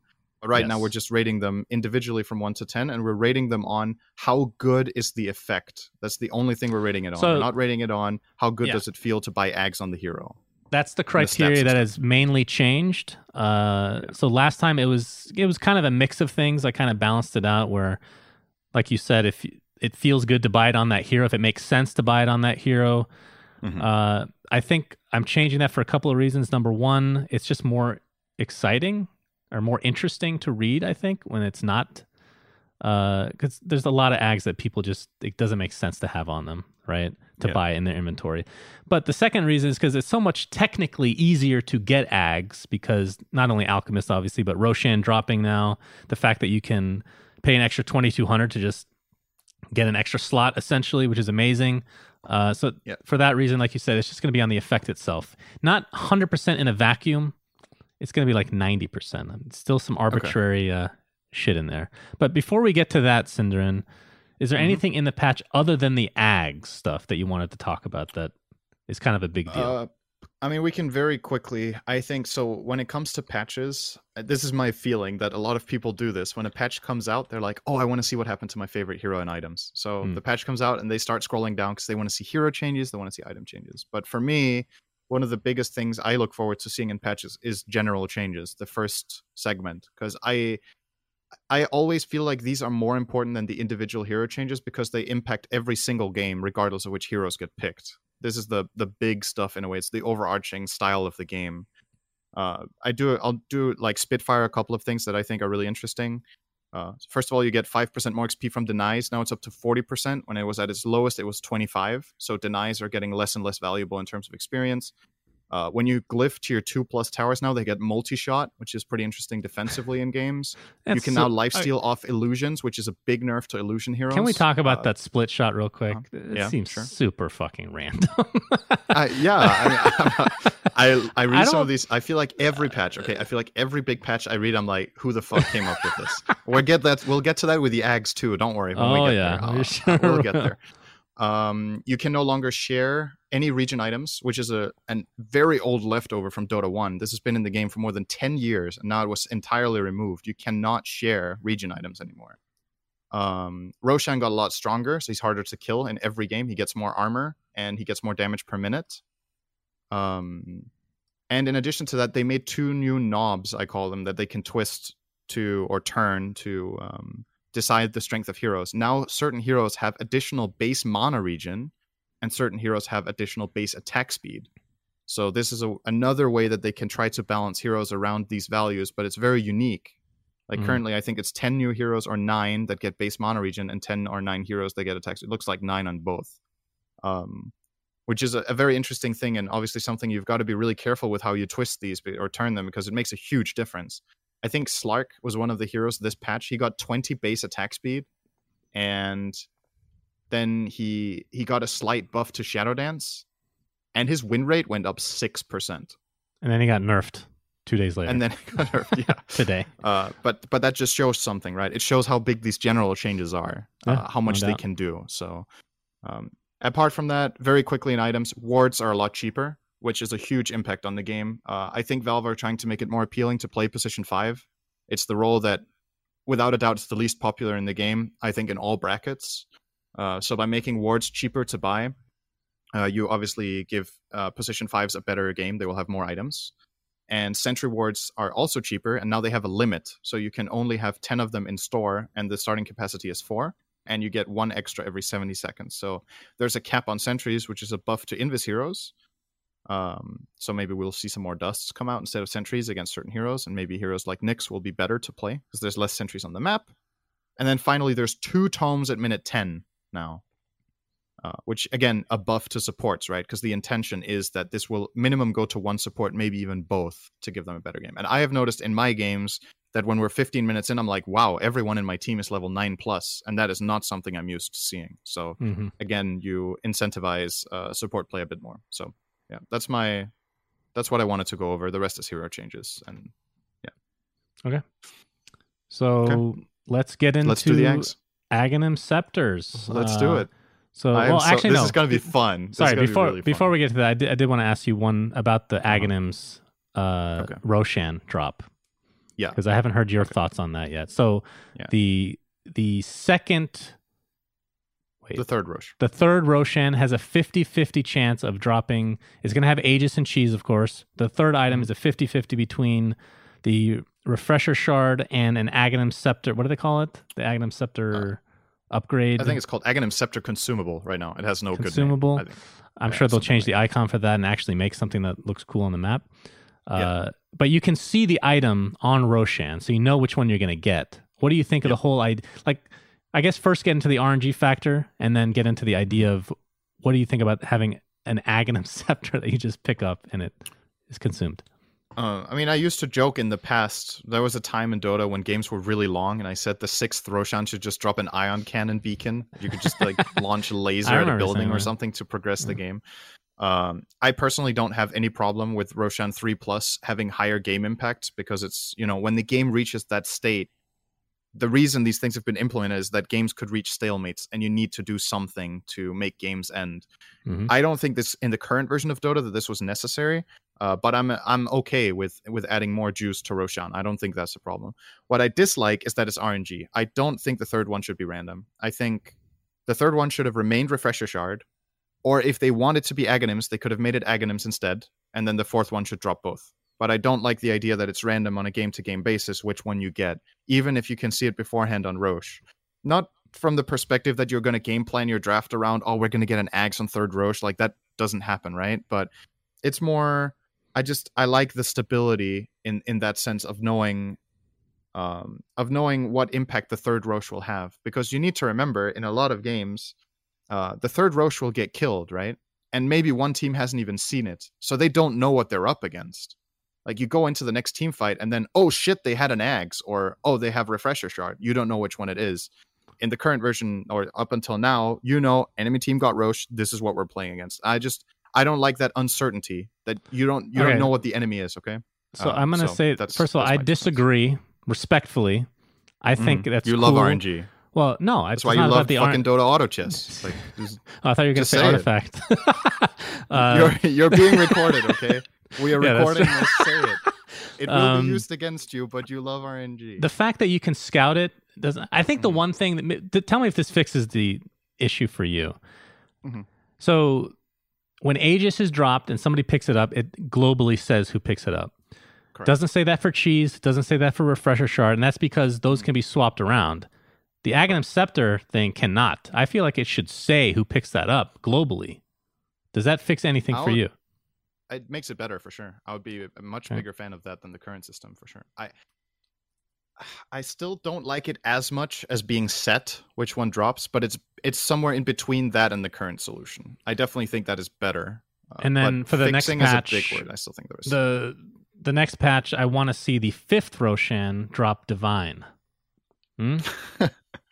It's okay. I know you. I still want the fucking Iron Cannon. Actually, it's not that crazy anymore that Roche will drop Divine at some point, right? Honestly, no, if the game lasts long enough to be 5 Roches is a long game.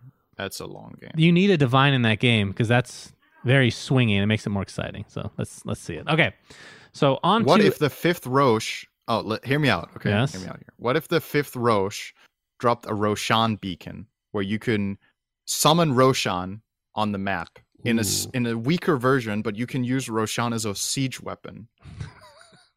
Boy, oh boy, that like you wouldn't have Roche's stats, okay, but you could summon Roshan. Icefrog, sign this man up for your beta team, please. I know what it will be called too. It will be called Roshan's egg, and then it hatches in front of you, and Roshan's baby boy comes out and starts smacking. It's hungry and it needs food. Okay? If he wears diaper, if there's a diaper cosmetic, then I'm in. Do we already have it for Axe, man? It's ready to go. The Gun and Capri Sun one has a diaper on, right? Oh no, that's Witch Doctor, and then the Axe one has the Oopsie diaper set. It's ready. It's in the files. Just get it. Stuff. All right, so this is kind of a sneak preview. I mean, this is kind of first impressions for the most part because I don't know how many of you actually seen in game of these new Aghanims, but we're gonna give our 1 to 10. And just to be clear, it's not all the quote unquote new Ags. It's the Aghanim Scepters that have never been on these heroes before. So heroes that temporarily didn't have them, like Morphling, Tiny, Night Stalker, we will not be doing. Okay, even though they're brand new, it's just the new of the new of the new. Okay, the ones that never had one before. Right. Ever. So 1 to 10. 1 is absolute fucking garbage. 10 is God tier. Okay. And this is, of course, based on the effect and not on how realistic or whatever it may be to get the Aghanim Scepter on the hero. Okay. Let's start in alphabetical order. Numbers. I will give one quick preface here.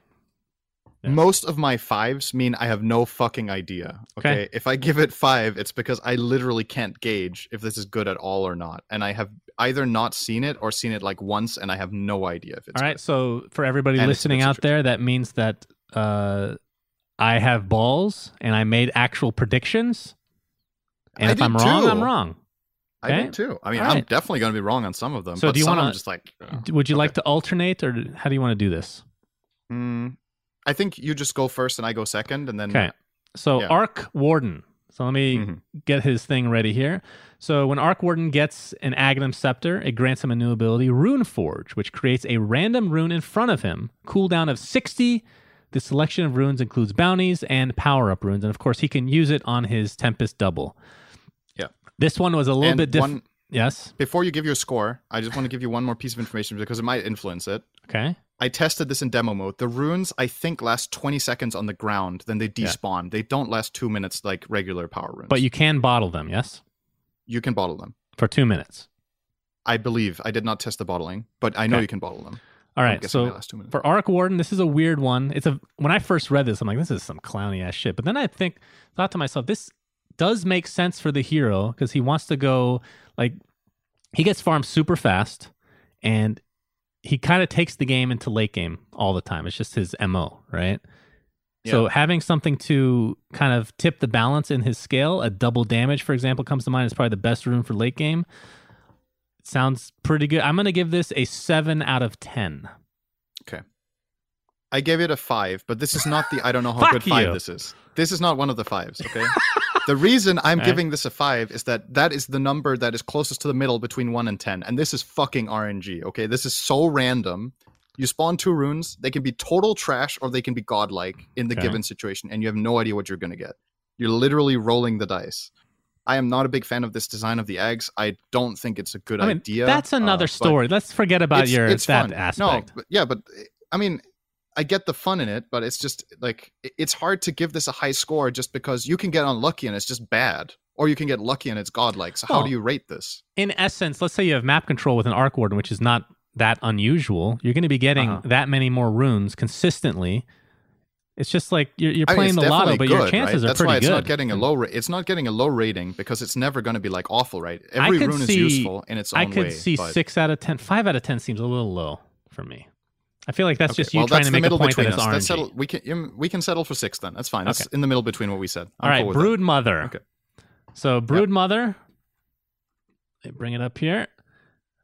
When she gets an Aghanim Scepter, it increases her spin web max count from 8 to 20, her movement speed from 70 to 100% while in the webs, and removes movement speed limits, which is 550. So she can go faster than 550. This one seems very good. I gave it a 9 out of 10.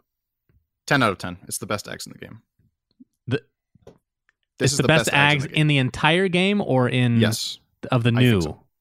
I think it's probably the best Ags in the entire game. Huh. Okay. This is insanely strong. Okay. Broodmother's primary limitation in the past has been its ability to traverse the map. Like the way you beat Broodmother is that you force fights away from the webs. But when you have 20 webs and you move at 700 move speed, you're not getting away. If Brood gets map control, it never loses it anymore. Like it's impossible. It totally dominates the entire map. It's so fucking fast that it can run down anything. I think this is totally crazy, and I think it will get nerfed. I think it's insanely good. Best Ags in the entire game, according to you.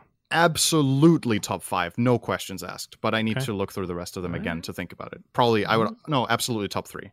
Absolutely top 3. Yeah. All right, moving on to Clinks. When he gets an Aghanim Scepter, creates 2 skeletons near him when exiting Skeleton Walk. Also increases Skeleton Walk speed by 30%, and much like Broodmother, unlocks max movement speed. Yeah.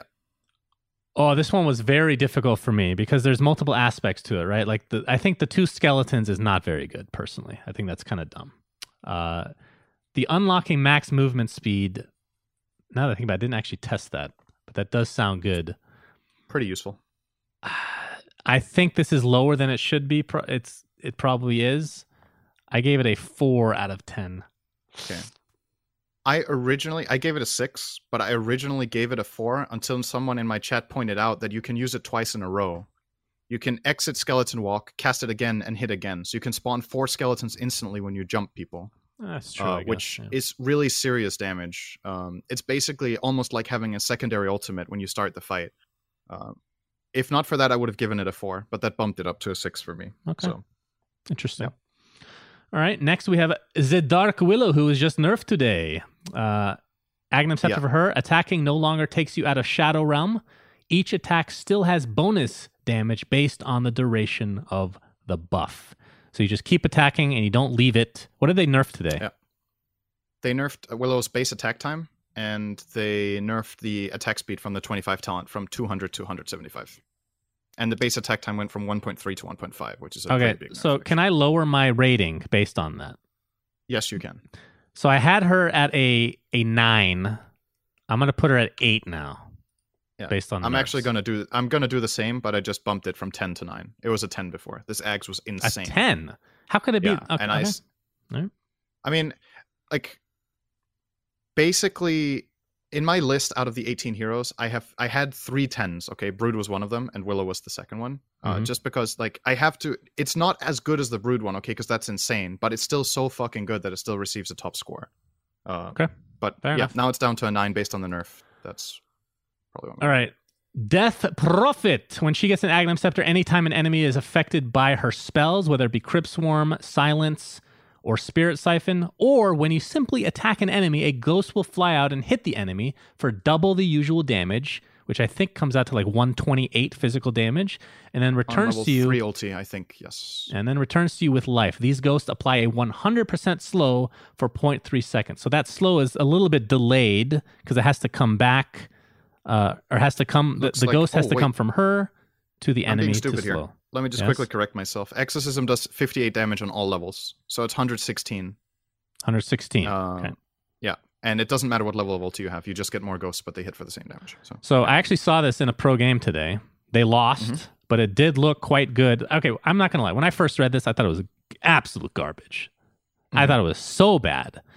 But I put it at an 8 out of 10, but I think it might be a 9 based on everyone's reaction and the fact that it really does fit the hero quite well. Like, she healed a lot in the game. Of course, a small sample size, but I'll say 8 just to be conservative. I put it on a 7, largely based on uncertainty. Like, it looks like it can be very good, but at the same time, it is also inherently, it is healing based, and it is a lot of spell casting based, and compared to a lot of other heroes, I think for this Ags to be very effective needs slightly more good conditions in a fight. Then, for example, the Broodmother one just seems like it will always be insane, right? The Dark Willow one will almost always be really, really good. Whereas this Death Prophet one, it seems like, in some kind of fights, it might not be that great, and in other fights, it's amazing. But it's like a careful 7. It might be higher, actually. So the thing that I don't know why it never popped in my head. But it's good. It is definitely good. I didn't realize this until the game I saw today, but when you hit a tower, it hits the tower. So I'm thinking... Does it lifesteal as well? I don't know about that. Off the tower, I guess it does. It should, yeah. Because usual Exorcism also heals when it hits towers, right? I think so. But the thing I was thinking is... Now, this isn't like that unusual of an item on DP. Like, you don't see it that often, but it wouldn't be like crazy to see it. I'm thinking Assault Cuirass is actually fucking insane. Because attack speed now... Because you want the armor. True. Once you get some HP. The attack speed actually makes a huge... Let's say your ult is down. You can still like poke at their base. Like, you're not useless anymore. Well, I'm not saying she was useless, but huge part of her ability being down, or her ult being down, means that you're going back to base. You have to get either a refresher, or you have to wait out the cooldown. But now you can still poke the base, and it does considerable amount of damage. So I think that aspect should not be lost. I mean, obviously the minus armor aura is super good for her ulti as well, right? So yeah, for Assault Cuirass, yeah. So yeah, all right. It's a good item. It's been bought in the past too, but generally people would prioritize Shiva, and you might see that shift. That's a fair point. If you have Ags, maybe I'd like Cuirass to see is better a lot of time. Yeah. All right, Dragon Knight. Especially because the slow of Shiva is not that important when you get the slow of the Ghost, right? It also performs that role. Plus, if you get the Exorcism haste at 25, which is very then you're common. Just super fast anyway. Yeah. The long-awaited Dragon Knight Aghanim Scepter. I have been, God Almighty, I can't tell you how many times I've brought this up in cast in the past, Sindarin. By the way, I guess I should mention this. We have a lot of back and forth on what would be a good item. Just thinking of cool ideas. I have brought this specific Aghanim Scepter idea to multiple people, including you, in years past. Which the idea was, which is in our mod right now, if DK gets Ags, it's just permanent dragon form. It doesn't change anything else, just permanent. I'm telling you, 70 to 80% of the people, easily, vast majority, thought it was horrible. It would actually be bad. Nobody would buy it. The other 20% thought it wasn't bad. Yeah, and the other 20% didn't think that they thought it was OP. Yeah, I will tell you now, that would be insane. It's fucking OP. In the mod, it's OP. So that is not what we get today. Instead, Dragon Knight, which is funny that the idea from pretty much everybody has brought up, I feel like. The Black Dragon has come to fruition. When you get Aghanim Scepter on Dragon Knight, adds a 4th level to Elder Dragon form, a Black Dragon. Gaining Scepter increases the level of your ultimate by 1. So if you get it at 1, you get the Cleave. You become a level 2 dragon, which is great. Although if you're getting Ags before level 12, that seems a little fast. Black Dragon has 50% more corrosive damage, splash damage, and slow amount. It also increases your range to 600 and grants you 30% magic resistance. Just an FYI, the attack range, it goes from 500 to 600. So you gain 100 by getting this. This one, oh my God. So the problem I have with Dragon Knight, and this doesn't fix him, which is fine, is when his ult is down, he's almost useless. It's worse than DP, like way worse when his ult is down. Yeah. That's why I cannot give this. He has less downtime, though. He has clearly less downtime than her. But you're never going to get items that lower your cooldowns. You're never going to get the Octarine core like DP would. But anyway, this one I very cautious, but I still gave it a very high rating of 8. I feel like maybe that's it's quite good though. What do you think? I gave it an 8 too. Good job for the first time so far. How many heroes was that? Number 6. We agree. We agree on number 6. Ridiculous. The slow is insane. So if you can like tier the individual things the Aghs does, the corrosive extra damage is like a 2 out of 10. That's pretty meh. It's like 10 extra damage. It's super irrelevant for almost all of the situations you get into. It helps you push a little bit faster, but the splash is pretty solid. It's like the splash and the slow together are like maybe an 8 out of 10. The range is okay. It helps a little bit in some situations, maybe a 5. And then the magic resistance, depending on what game you get it in, has a lot of potential. Yeah, I think in the perfect game, this Dragon Knight Aghs is like a 9 or a 10, but there will also be games where that aspect of it just isn't important and doesn't help that much. Yeah. And so I think the potential of the item really depends on type of game. But yeah, it's the stuff that it gives is really good. So 8 out of 10. Ember Spirit added Aghanim Scepter. Fire Remnant cast range 3 times longer, and initial Remnant movement speed is 2 times faster. Max number of charges increased from 3 to 5, and the Activate Fire Remnant spell costs 0 mana. Okay, Cinderin, you said you had 3 10s. Well, this is my solo, my 1 10. 10 out of 10. 10 out of 10. Oh, okay, good. Yeah. I put it as my ridiculous. This is my last 10. Spoiler. Wow. This is my last 10 on the list. Actually, no, I do have one. I have one more. But we'll get there. You have one more. Oh my God. Yeah. What could it be? But yeah, Fire Remnant is like when you test this out, there's so much luxury in this item. It feels so good to just play around with it. You have insane possibility to move around the map and join plays while farming and split pushing. Like, I think the biggest limitation on this Aghanims is actually the player, like getting used to using this effectively and being smart about it. Because the limit, like it's almost limitless power, right? You have 5 remnants. If you get the remnant cooldown, unlimited power is what it is. If you get the level 25 talent with charge restore time as well, late game Ember has so sick mobility, extremely high damage output. Yeah, even if you slow him, there are situations in the game where Ember gets caught by a slow and has to throw out a remnant and escape, and then he's fucking slow. But when you have Aghs, I tried demonic purging Ember and then throwing out a remnant. It still travels pretty fast. Like 2 seconds later, you're out of there. Yeah. So this is extremely good, in theory, at least. The only limiting factor for this is how good is the item to buy on the hero, but since we're not considering that, it's a 10 out of 10. Correct. Okay, Grimstroke, added scepter upgrade, grants you a new ability, Dark Portrait, creates an ink illusion of a target enemy hero. Yep. The illusion lasts 20 seconds, and there's been a change, but we'll read the original one. Illusion lasts 20 seconds and is magic immune with 30% movement speed. Takes 200% incoming damage and deals 150% outgoing damage. It does not have 30% movement speed. It has 130% movement speed. It's 30% movement speed increase. Oh, sorry. Right? Plus 30% movement speed. Yes. Yeah. So what was changed today? Let's see. It takes 350% ingoing damage instead of 200, and it lasts 15 seconds instead of 20. Okay. And this affected my rating, but I'll hear yours first.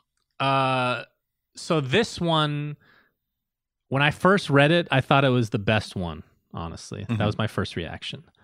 It is really good. I will say the nerf, I'm not going to change my rating based on the nerf, but I will say 8 out of 10. And the only reason it's not higher is because I think it's still partially dependent on the game you're in. It's not going to be good in some games. Exactly. Yeah. Like some heroes, it doesn't matter. I had it on 9, and then I bumped it down to 8 because of the nerfs. And the 2 limiting factors of this are, number 1, you can't cast it on magic immune enemies. So If an enemy hero, even if you soulbind him and he's BKB'd, you don't get the clone. You can't cast it on him. And the other thing is exactly what you said. Like, it's based on matchups. In some games, this will be flat out just game winning, like making an illusion of a Radiant Spectre, for example, that is magic immune and 30% move speed increase is pretty absurd. It will even have the Desolate, right? It's extremely strong. And in another game, the enemy cores are just don't create good illusions, but then you just can choose not to buy it, right? Like that's the thing. So 8 out of 10, I think is fair. That's where I put it too. Io, who's also added the captain's mode, added scepter upgrade. Spirits now passively spawn around you constantly every second, max of 5 spirits at a given time, which I believe is the normal max, right? Yes, correct. Yeah. This one's pretty god awful. And it's really difficult to rate it because like how low do you go? Because at the same, like if you have Ags on this hero, let's say it's just given to you, it's not like it's detrimental. I don't think. It gives you a constant stream of damage you can constantly farm. I gave it a 3 out of 10. Okay. So originally, I think I had this on a 2 or something. And then I played with it in a game and with a guy who plays a lot of Wisp, and I asked him and he said he thinks it's really good. And then it got me thinking a bit. Really? If you crunch the numbers on this, so level 4 spirits is a 20-second cooldown, which means you get 1 spirit per 4 seconds, right? Mm-hmm. Basically, what this Ags does is it makes your spirits spawn 4 times faster then, because they spawn once per second, correct? Do I look like I play IO? No, but it said, didn't you just read it out? Didn't it say it spawns 1 per second? Oh, yeah. Every second. Do you think I can read, Cinder? Every second it spawns 1. So basically, if you want to crunch it, it fucking quadruples the damage of your spirits. That's what it does. Okay. And this matters a lot in team fights because when they're constantly cycling, if the fight is long, Wisp deals so much damage. You have a talent on level 15 that gives 75 spirits hero damage, which means every one of these hits for 155 in an explosion. It's actually really good. And I'm starting to question my second thought, which was I gave it a 5. And now that I think about it, honestly, it might be even better. It might be even better than that. My original was 2. I bumped it up to 5, and now I'm thinking if that's even fair, because honestly, it is really good. It actually is really good. And the only thing that makes it weak is that if people get on top of you, it offers like almost no value. And if they have BKBs, it does nothing, right? But in extended fights, it's really fucking good. So you know what? I'm going to change it to a 6, and then we'll say it's game dependent, what your opponents have in heroes. Okay. But it is actually pretty That is enlightening to me. I'm glad to hear it. But yeah, like my initial thought was also this is terrible, but I'm not so sure anymore. All right, well, I'm interested to see if you can find a reason to like this next one. Lycan, Aghanim Scepter upgrade causes one of the 3 creep waves to include 2 wolves. You cannot control the wolves, but they are considered your units. These wolves have the same movement speed as lane creeps, and I believe that they were changed Buffed a bit today. Let me find it. They give half bounty, I think, and they are affected by shapeshift. Gotcha. That doesn't change my rating of a 1 out of 10. You see, I said I didn't have any more 10s in my list, right? Yeah. This is my last one. It gets a -10 from me. I was wondering. I was like, what could be the 10? This Ags, in my head, it is so bad. It's really bad. I mean, with this buff, it's still... What if it gave 0 bounty? And experience. 0 bounty, 0 experience. No, so here comes RNG hater Synerin again, okay? Are you ready? Yeah. It's random lane. That's a really big problem. Mm-hmm. You can't, it's hard to use this constructively in the game because it's every 30 seconds, but you don't know where it's going to be. So you can't, strategically use this to your advantage because you can't plan ahead. You can't be like, oh, we're going to get wolves in 30 seconds, and then we're going to push this lane, and they will push the other, because they might just push the useless lane that you don't want them to go to. You can't, rely on it in the game. If you're unlucky, it will push the same lane 3 or 4 times in a row, and it's the lane that the enemy has big creeps in, so it just does nothing. Right. They just push the wolves back, and then what did you buy it for, right? If you could choose the lane, or if it was all lanes, and then they gave full bounty, it would be a different story. Like a dialogue box pops up with Gaben's face. Which lane would you choose? I mean, you could imagine that you could give it a toggle or something with autocast being lane 2 and then not autocast is lane 1 and then... What if it went to the lane that you're in or the lane that you're closest to? That's also interesting because then you can, again... It gives away where your hero is. Yeah, but it can manipulate it to your advantage. I would think it's better then. It's probably still bad, but it would be better. Okay. But yeah, 1 out of 10. Minus 10 out of 10. But all right, 1. Excellent. So we've agreed on quite a few, actually. I do believe that streak will end here with Mars, who was also added to Captain's Mode. His Scepter upgrade, God's Rebuke cooldown is now 1.4 seconds during Arena of Blood. Resets God's Rebuke cooldown when Arena of Blood is cast. So you can cast it, use your ult, it's off cooldown, and then it has the 1.4 second cooldown. Yeah. I demoed this to make sure. It does not matter where you are relative to the arena. As long as the arena is on the ground, you can cast this anywhere on the map, and it has 1.4 second cooldown. It's about whether the arena is up or not. Where else would you be if you're Mars? Maybe the cooldown was only 1.4 if you're inside the arena when you use it. But I see. Okay. Because sometimes you cast arena and you end up chasing heroes outside, right? And it makes a pretty big difference. I know you're a big Mars fan, so I think we're going to disagree on this. But I think the biggest issue I have with this is that the Aghanim Scepter, it only does something when you use your ult. That's why I don't like this upgrade. It's very contingent on that specific thing. Well, it's not like you're not going to cast your ult, but... It's a low cooldown ulti. 60 seconds low. It is a low cooldown ulti, but I just don't like the fact that it's not I still wouldn't consider that consistent. Like usually when you get ags, like DPs, literally like everything you're doing, something happens with your ag. There's interaction. For this one, there's not. And I was scared to make this too low. So I made it a 6 out of 10. Okay. I feel like maybe I need to make it a 5. I gave it an 8. I demoed it and I saw what it could do. But it's an 8 under the condition that, how to say, this is a bit more situational than the other Aghanims, just because I think this is not that good unless you buy it after specific other items, at which point it's really good. I think this is not really worth it unless you have a damage build, but if you have a damage build, it's insane. This is super strong with Desolator, for example, if you have that in your build. So I consider this an excellent 3rd or 4th item on the hero. I love going Vlad's Deso or Vlad's Dagger or Vlad's BKB, and then if Deso is one of the items you get on the way here, this Ags is really strong. Because the amount of damage you do during this arena, a level 3 arena is 7-second duration, you can get 5 rebukes off. And they each do 800 fucking damage. This is no joke. Have you tried really, this really strong. In an actual game? I have not tried it in the game. I've only tried it in demo. But there's a secondary benefit to this with the hero as well. Mars is actually a hero that has mana problems. And I reached the problem in late game that I couldn't really replace my Soul Ring. I ended up buying Hex as my 6th item because I needed a constant flow of mana. But the mana on the Aghanims is actually very welcome on this hero. And you would think, oh man, since the hero has mana problems, you give his spell that has 80 mana cost a 1.4 second cooldown. Can you actually sustain it? You can, because the Ags gives mana in itself. You have enough mana to cast all your shit during the fight and do a lot of damage. So okay, fair enough. I think this is really good, actually. We will agree to disagree on this, and I'm more than willing to be wrong. That's still decent. It's not trashed here, but I feel like it's... Yeah, it is what it is. This one, I'm very, very interested to see what you think. Monkey King. Yeah. Spawns a monkey soldier near you every 3.5 seconds. These soldiers last 12 seconds.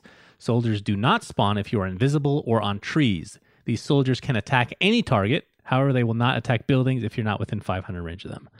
This one's really weird. The first thing I thought it was absolute garbage.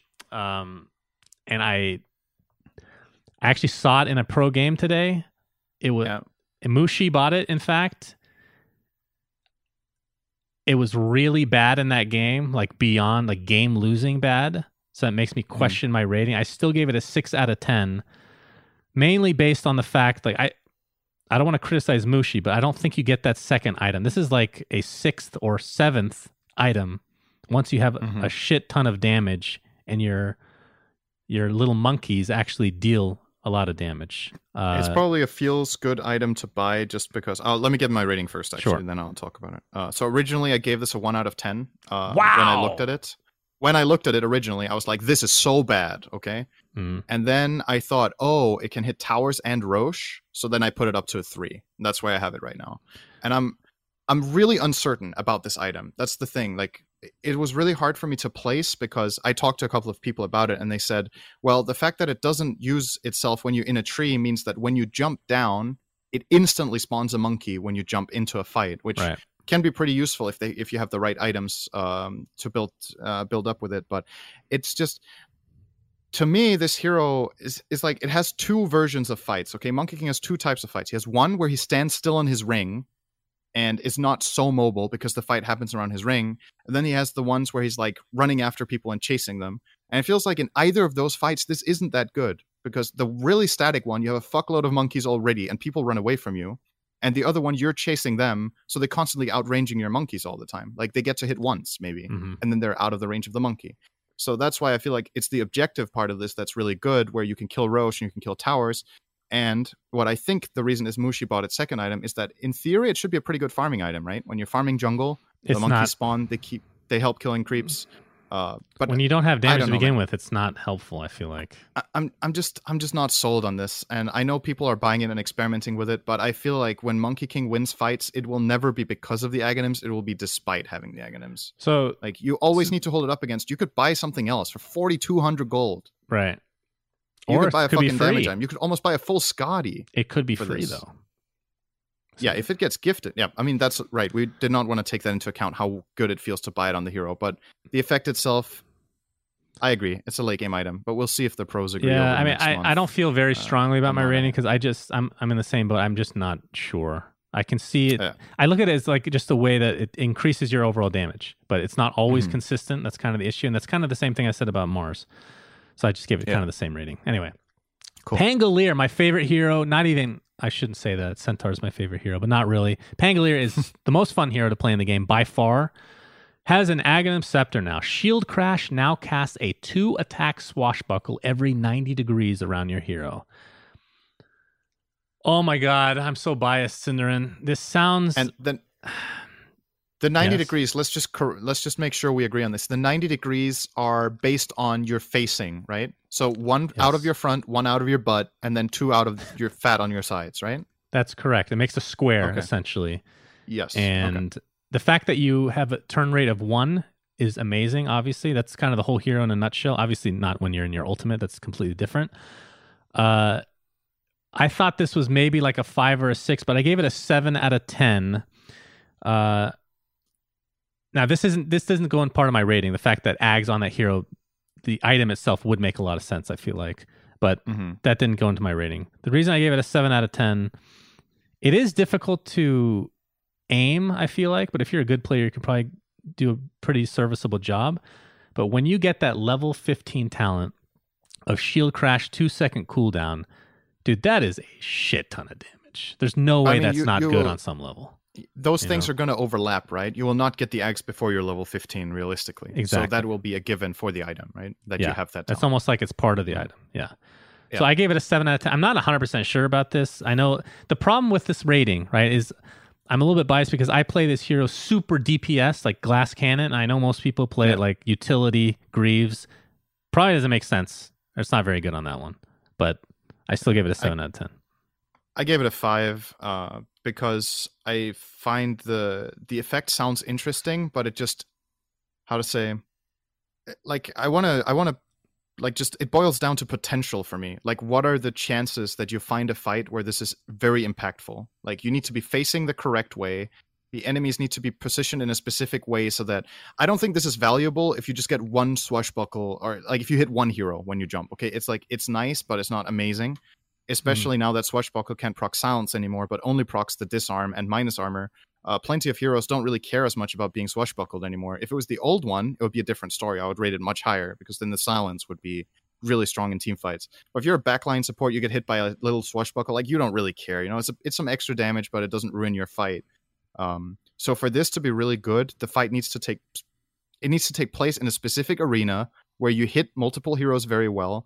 And on top of this, you do the DPS build. I'm sure you love Maelstrom. Mm-hmm. Maelstrom has an internal cooldown of 0.2 seconds, so it can't proc more than once anyway when these swashbuckles come out. You can only get 1 lightning out of it. If that was limitless, it would be a different story as well. So I gave it a 5 for that. So I have a prediction. Yeah. I could be totally wrong. It's happened many a time. I feel like because of this item, eventually it will get to a point where we see less of the utility Pango and more DPS.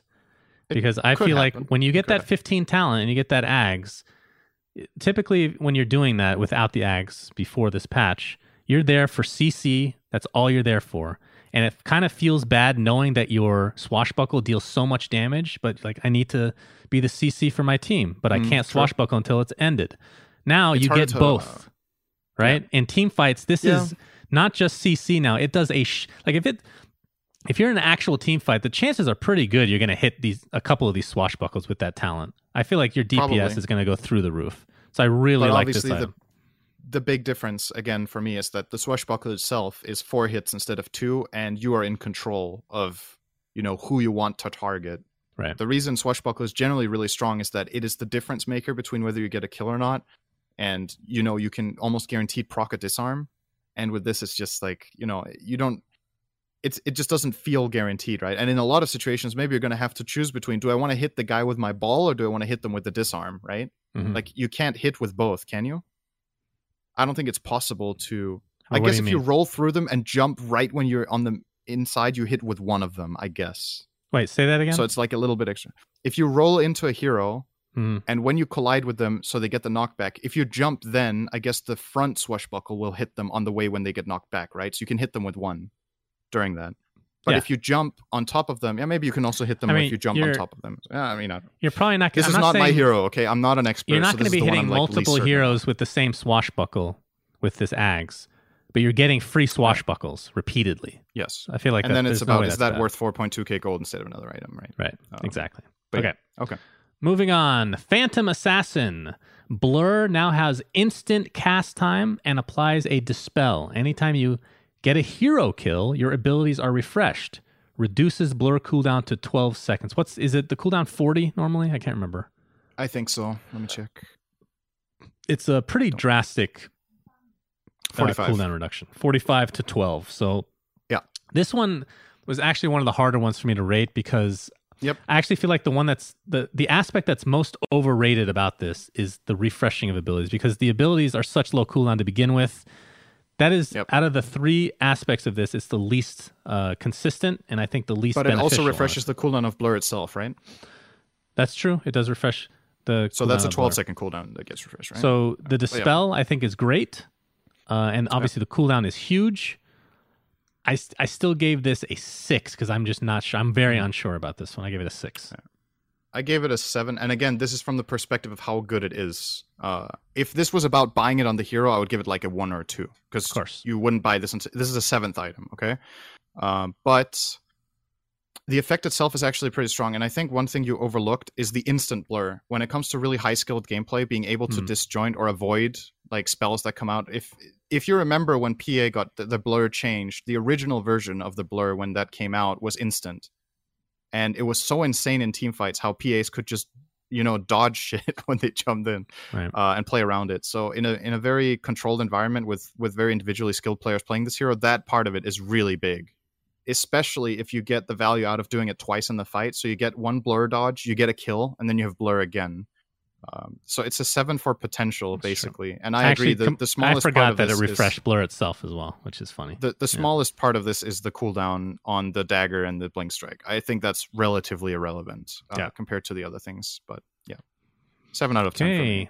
Slardar, also known as Slardar. Slitherine Crush now creates a puddle of water that is considered a river for bonuses. Provides 25 HP regen, 12 armor, and 40% status resistance while in a puddle or river, in addition to the normal Guardian Sprint River bonuses. Puddle AoE is 550, which, if you don't know, is huge, and it lasts for 25 seconds. Yep. This one, I gave an 8 out of 10. I think it's really good. It's really good. I gave it an 8 as well. Very good. Excellent. I think something that's really valuable about this Aghanims on Slardar is that it actually enables you to not buy BKB. Because I think this is a really good BKB replacement. 40% status reduction, and then the extreme tankiness you get means that if you have a dagger and this Ags and you open the fight, you are so hard to kill when you go first with all this extra armor and regen and the status resistance that you can probably build Slardar differently in the mid-game utility department and bypass BKB. And that is a big part of value in itself, that it can do that. And the effects, obviously, the 550 AoE on an 8-second cooldown. If the enemy is pushing your base, you can pre-make puddles since they last 3 times as long as the cooldown. So kind of similar to how Venomancer would set up Plague Wards or whatever when the enemy is about to push. You prepare puddles, and then you're really strong on defense. Prepare your puddles. Roshan fights and stuff. You can prepare if the enemy team is going to contest. The Rosh fights. That's pretty good. I mean, the fact that you're just in the river to begin. Wait, Rosh itself isn't the river, the though, pit right? is not in the river, I think, but everything around it is. So you're really strong naturally around Rosh as well. We should also mention the 20. Did you mention this? The 25 talent was changed to be a minus 4.5 second Slithering Kush cooldown. So that makes it a 3.5 cooldown, I think. I would probably still take the corrosive one over it, though. That talent is very good. Late game, people buy Lotus Orbs, they buy BKB's Mantas, all these kind of items against Slardar, and this is his like trump card that just says, fuck you, I'm killing you in 3 hits regardless of what you have. So I think corrosives, I would almost never take the second talent, even though it sounds really good on paper. You have to remember the Crush is a 1 second stun, not like a good stun like other ones. So. Yep, that's true. All right, Spectre got some love. Grants a new ability for her named Shadow Step. Which is that an artifact card? I don't remember. That sounds familiar. Like a Shadow Step. It's a card in Hearthstone. Oh yeah, maybe it's a rogue card, I think. Okay. It allows you to perform a single target unit haunt. Cooldown 70, mana cost 180. This one probably in the lower of the tiers, considering how good a lot of these ags have been. I gave it a very average 5 out of 10. It's great for killing support, but it's not. I don't think it's game breaking. Just very average, I think. I gave this one a 5 as well, but I don't remember if it was I don't fucking know 5 or an actual 5. But so the thing to keep in mind is you have to have vision to use it. It's not like regular haunt. Oh, you need to you need to target single the hero. Target. Oh, that is so true. Wow, that makes it a lot worse. I mean, it is global cast range at least, right? Yes, but so you can haunt and then use this again. So you have 2 illusions, which if you get that talent that does, is it like 140% illusion damage or whatever it is, the Spectre 25 talent? Yeah, 40% extra. You're going to kill somebody with those 2 illusions if you want to go that route. Yeah. There's definitely that aspect. But it just doesn't sound great. Yeah, I agree. But obviously it's a really nice 7th item, right? But that's not what we're talking here, because obviously it amplifies Spectre even more in the late game. But let's give it a 5. Okay.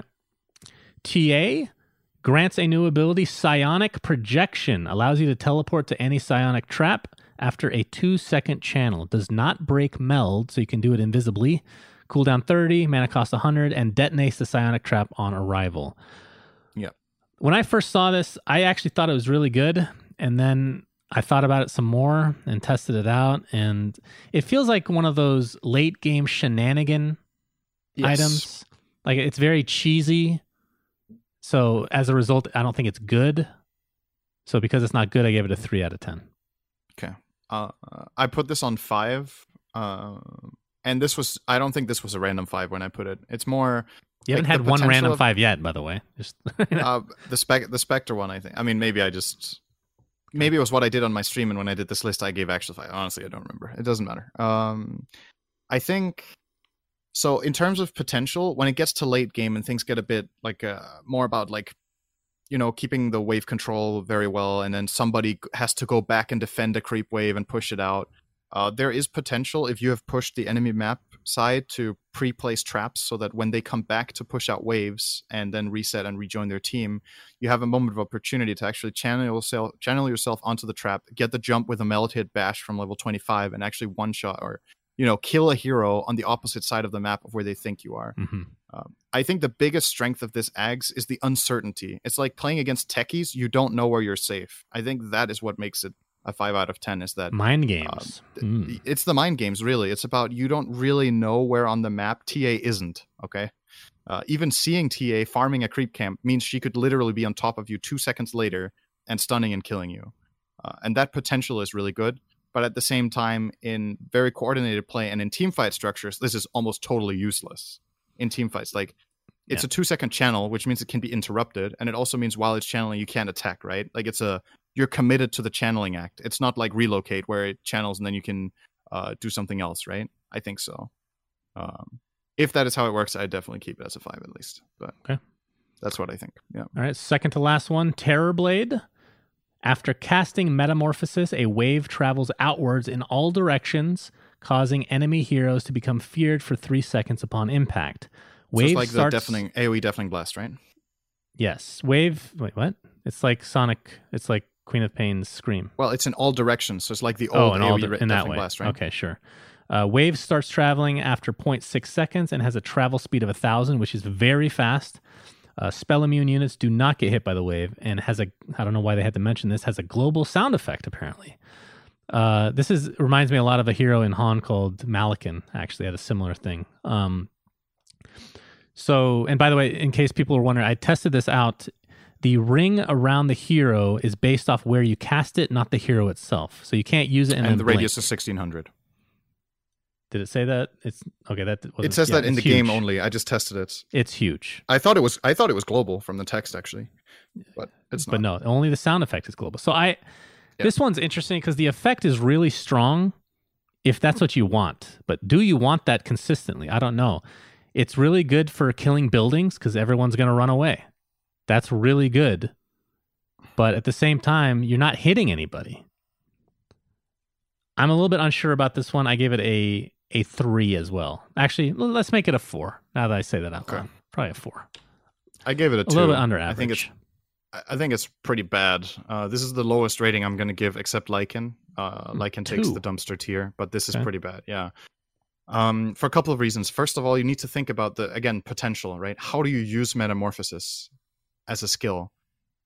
Terrorblade generally wants to precast this before he joins the fight, so that he doesn't get caught and lose a lot of his potential before he's in meta form, right? You want to use meta and then Manta style and start laying into shit before the fight, like right before the fight begins.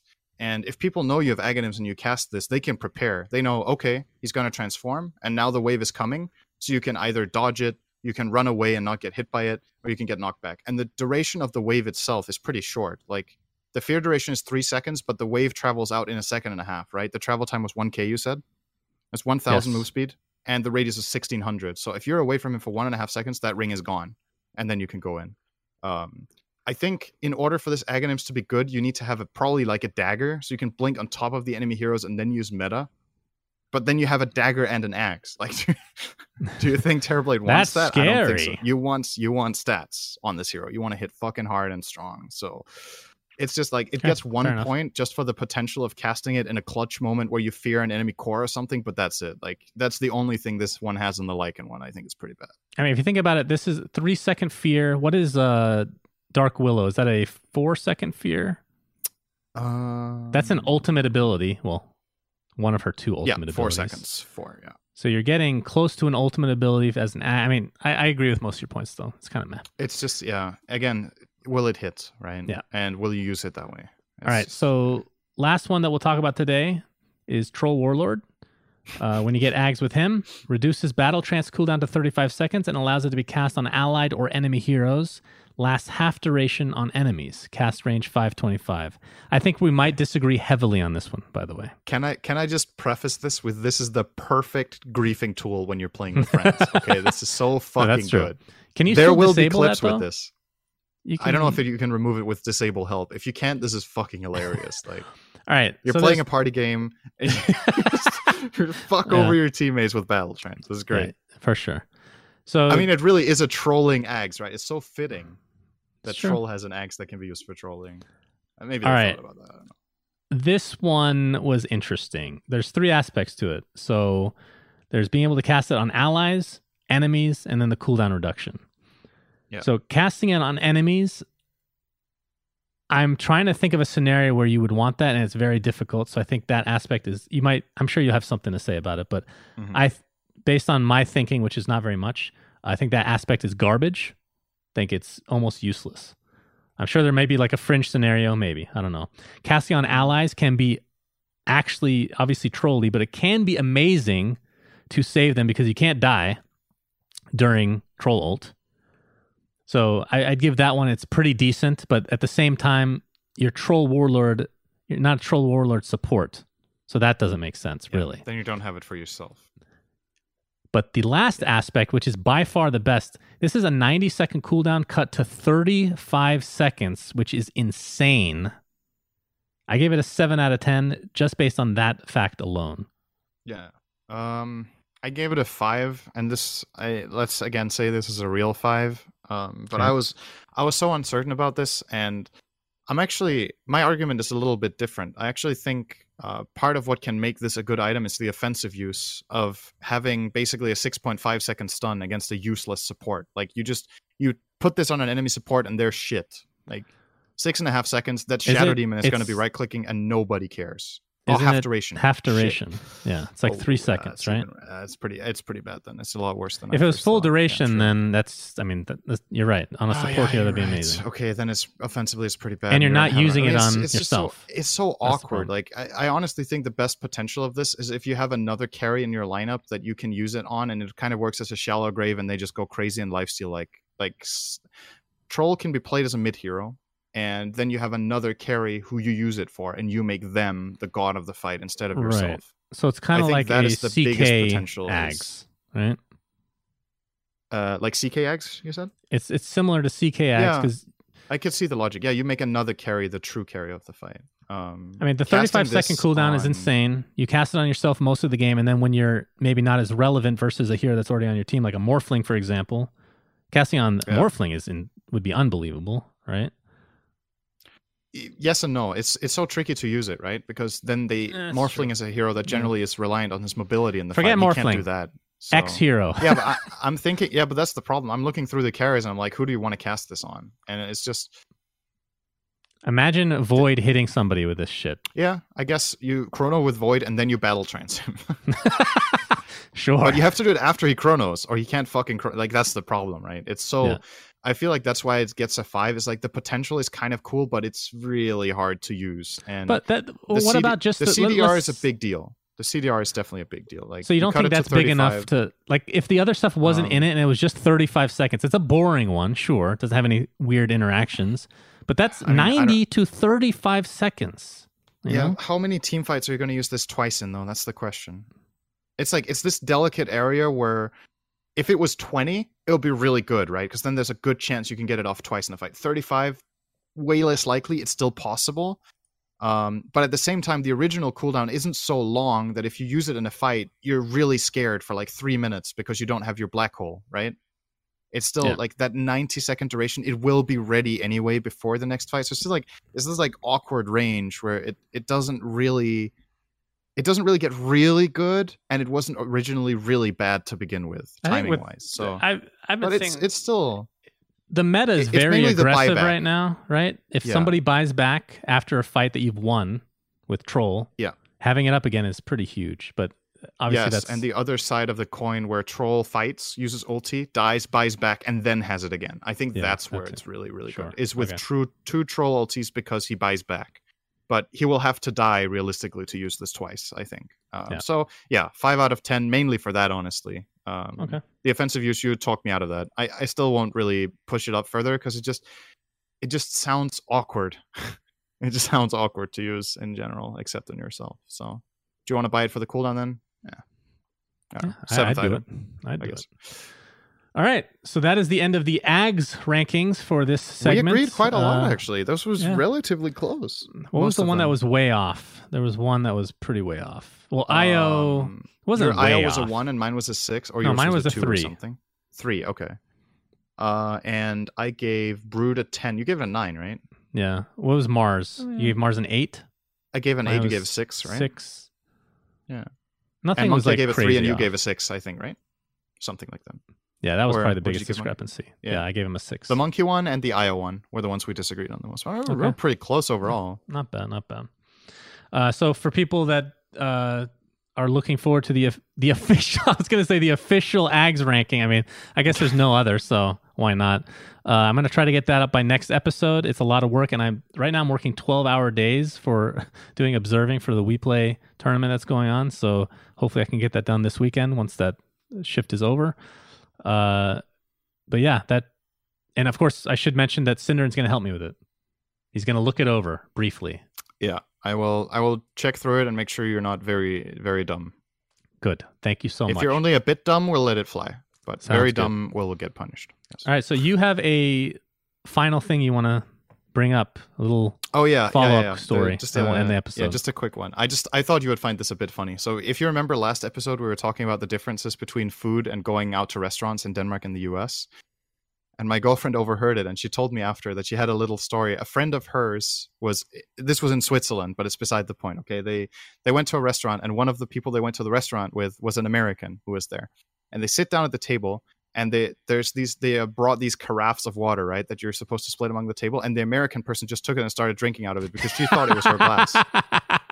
So there you go. That's right. That's just case in point right there. Oh, that's just normal glass size, man. This is what I drink out of, all right? What is this, like 1,000 milliliter? Or that's 1 liter. Thank you. I don't know. I thought that was pretty funny. Like, I could just picture that happening. Like, everyone's like, what the hell are you doing? Oh, it's not... Yeah, if I go there and I get a burger, the rest of the stay or something, I'd eat like your burger. I think it was mine. Like my place just extended to the other side of the table or something. Where's my food? All right, so that'll do it for the longest episode of We Say Things. Easily, yes. That was very long. 2 hours and 15 minutes. Yeah, we've had a lot to talk about, so we have an excuse. So thanks for watching. Thanks for listening, guys. Thanks to Noble Chairs for being our sponsor. Until next time. Have a great one. If you got through this whole episode, be sure to tweet both of us. And what's the code word for getting through the whole thing, Synderen? Think of a word. A special word to you.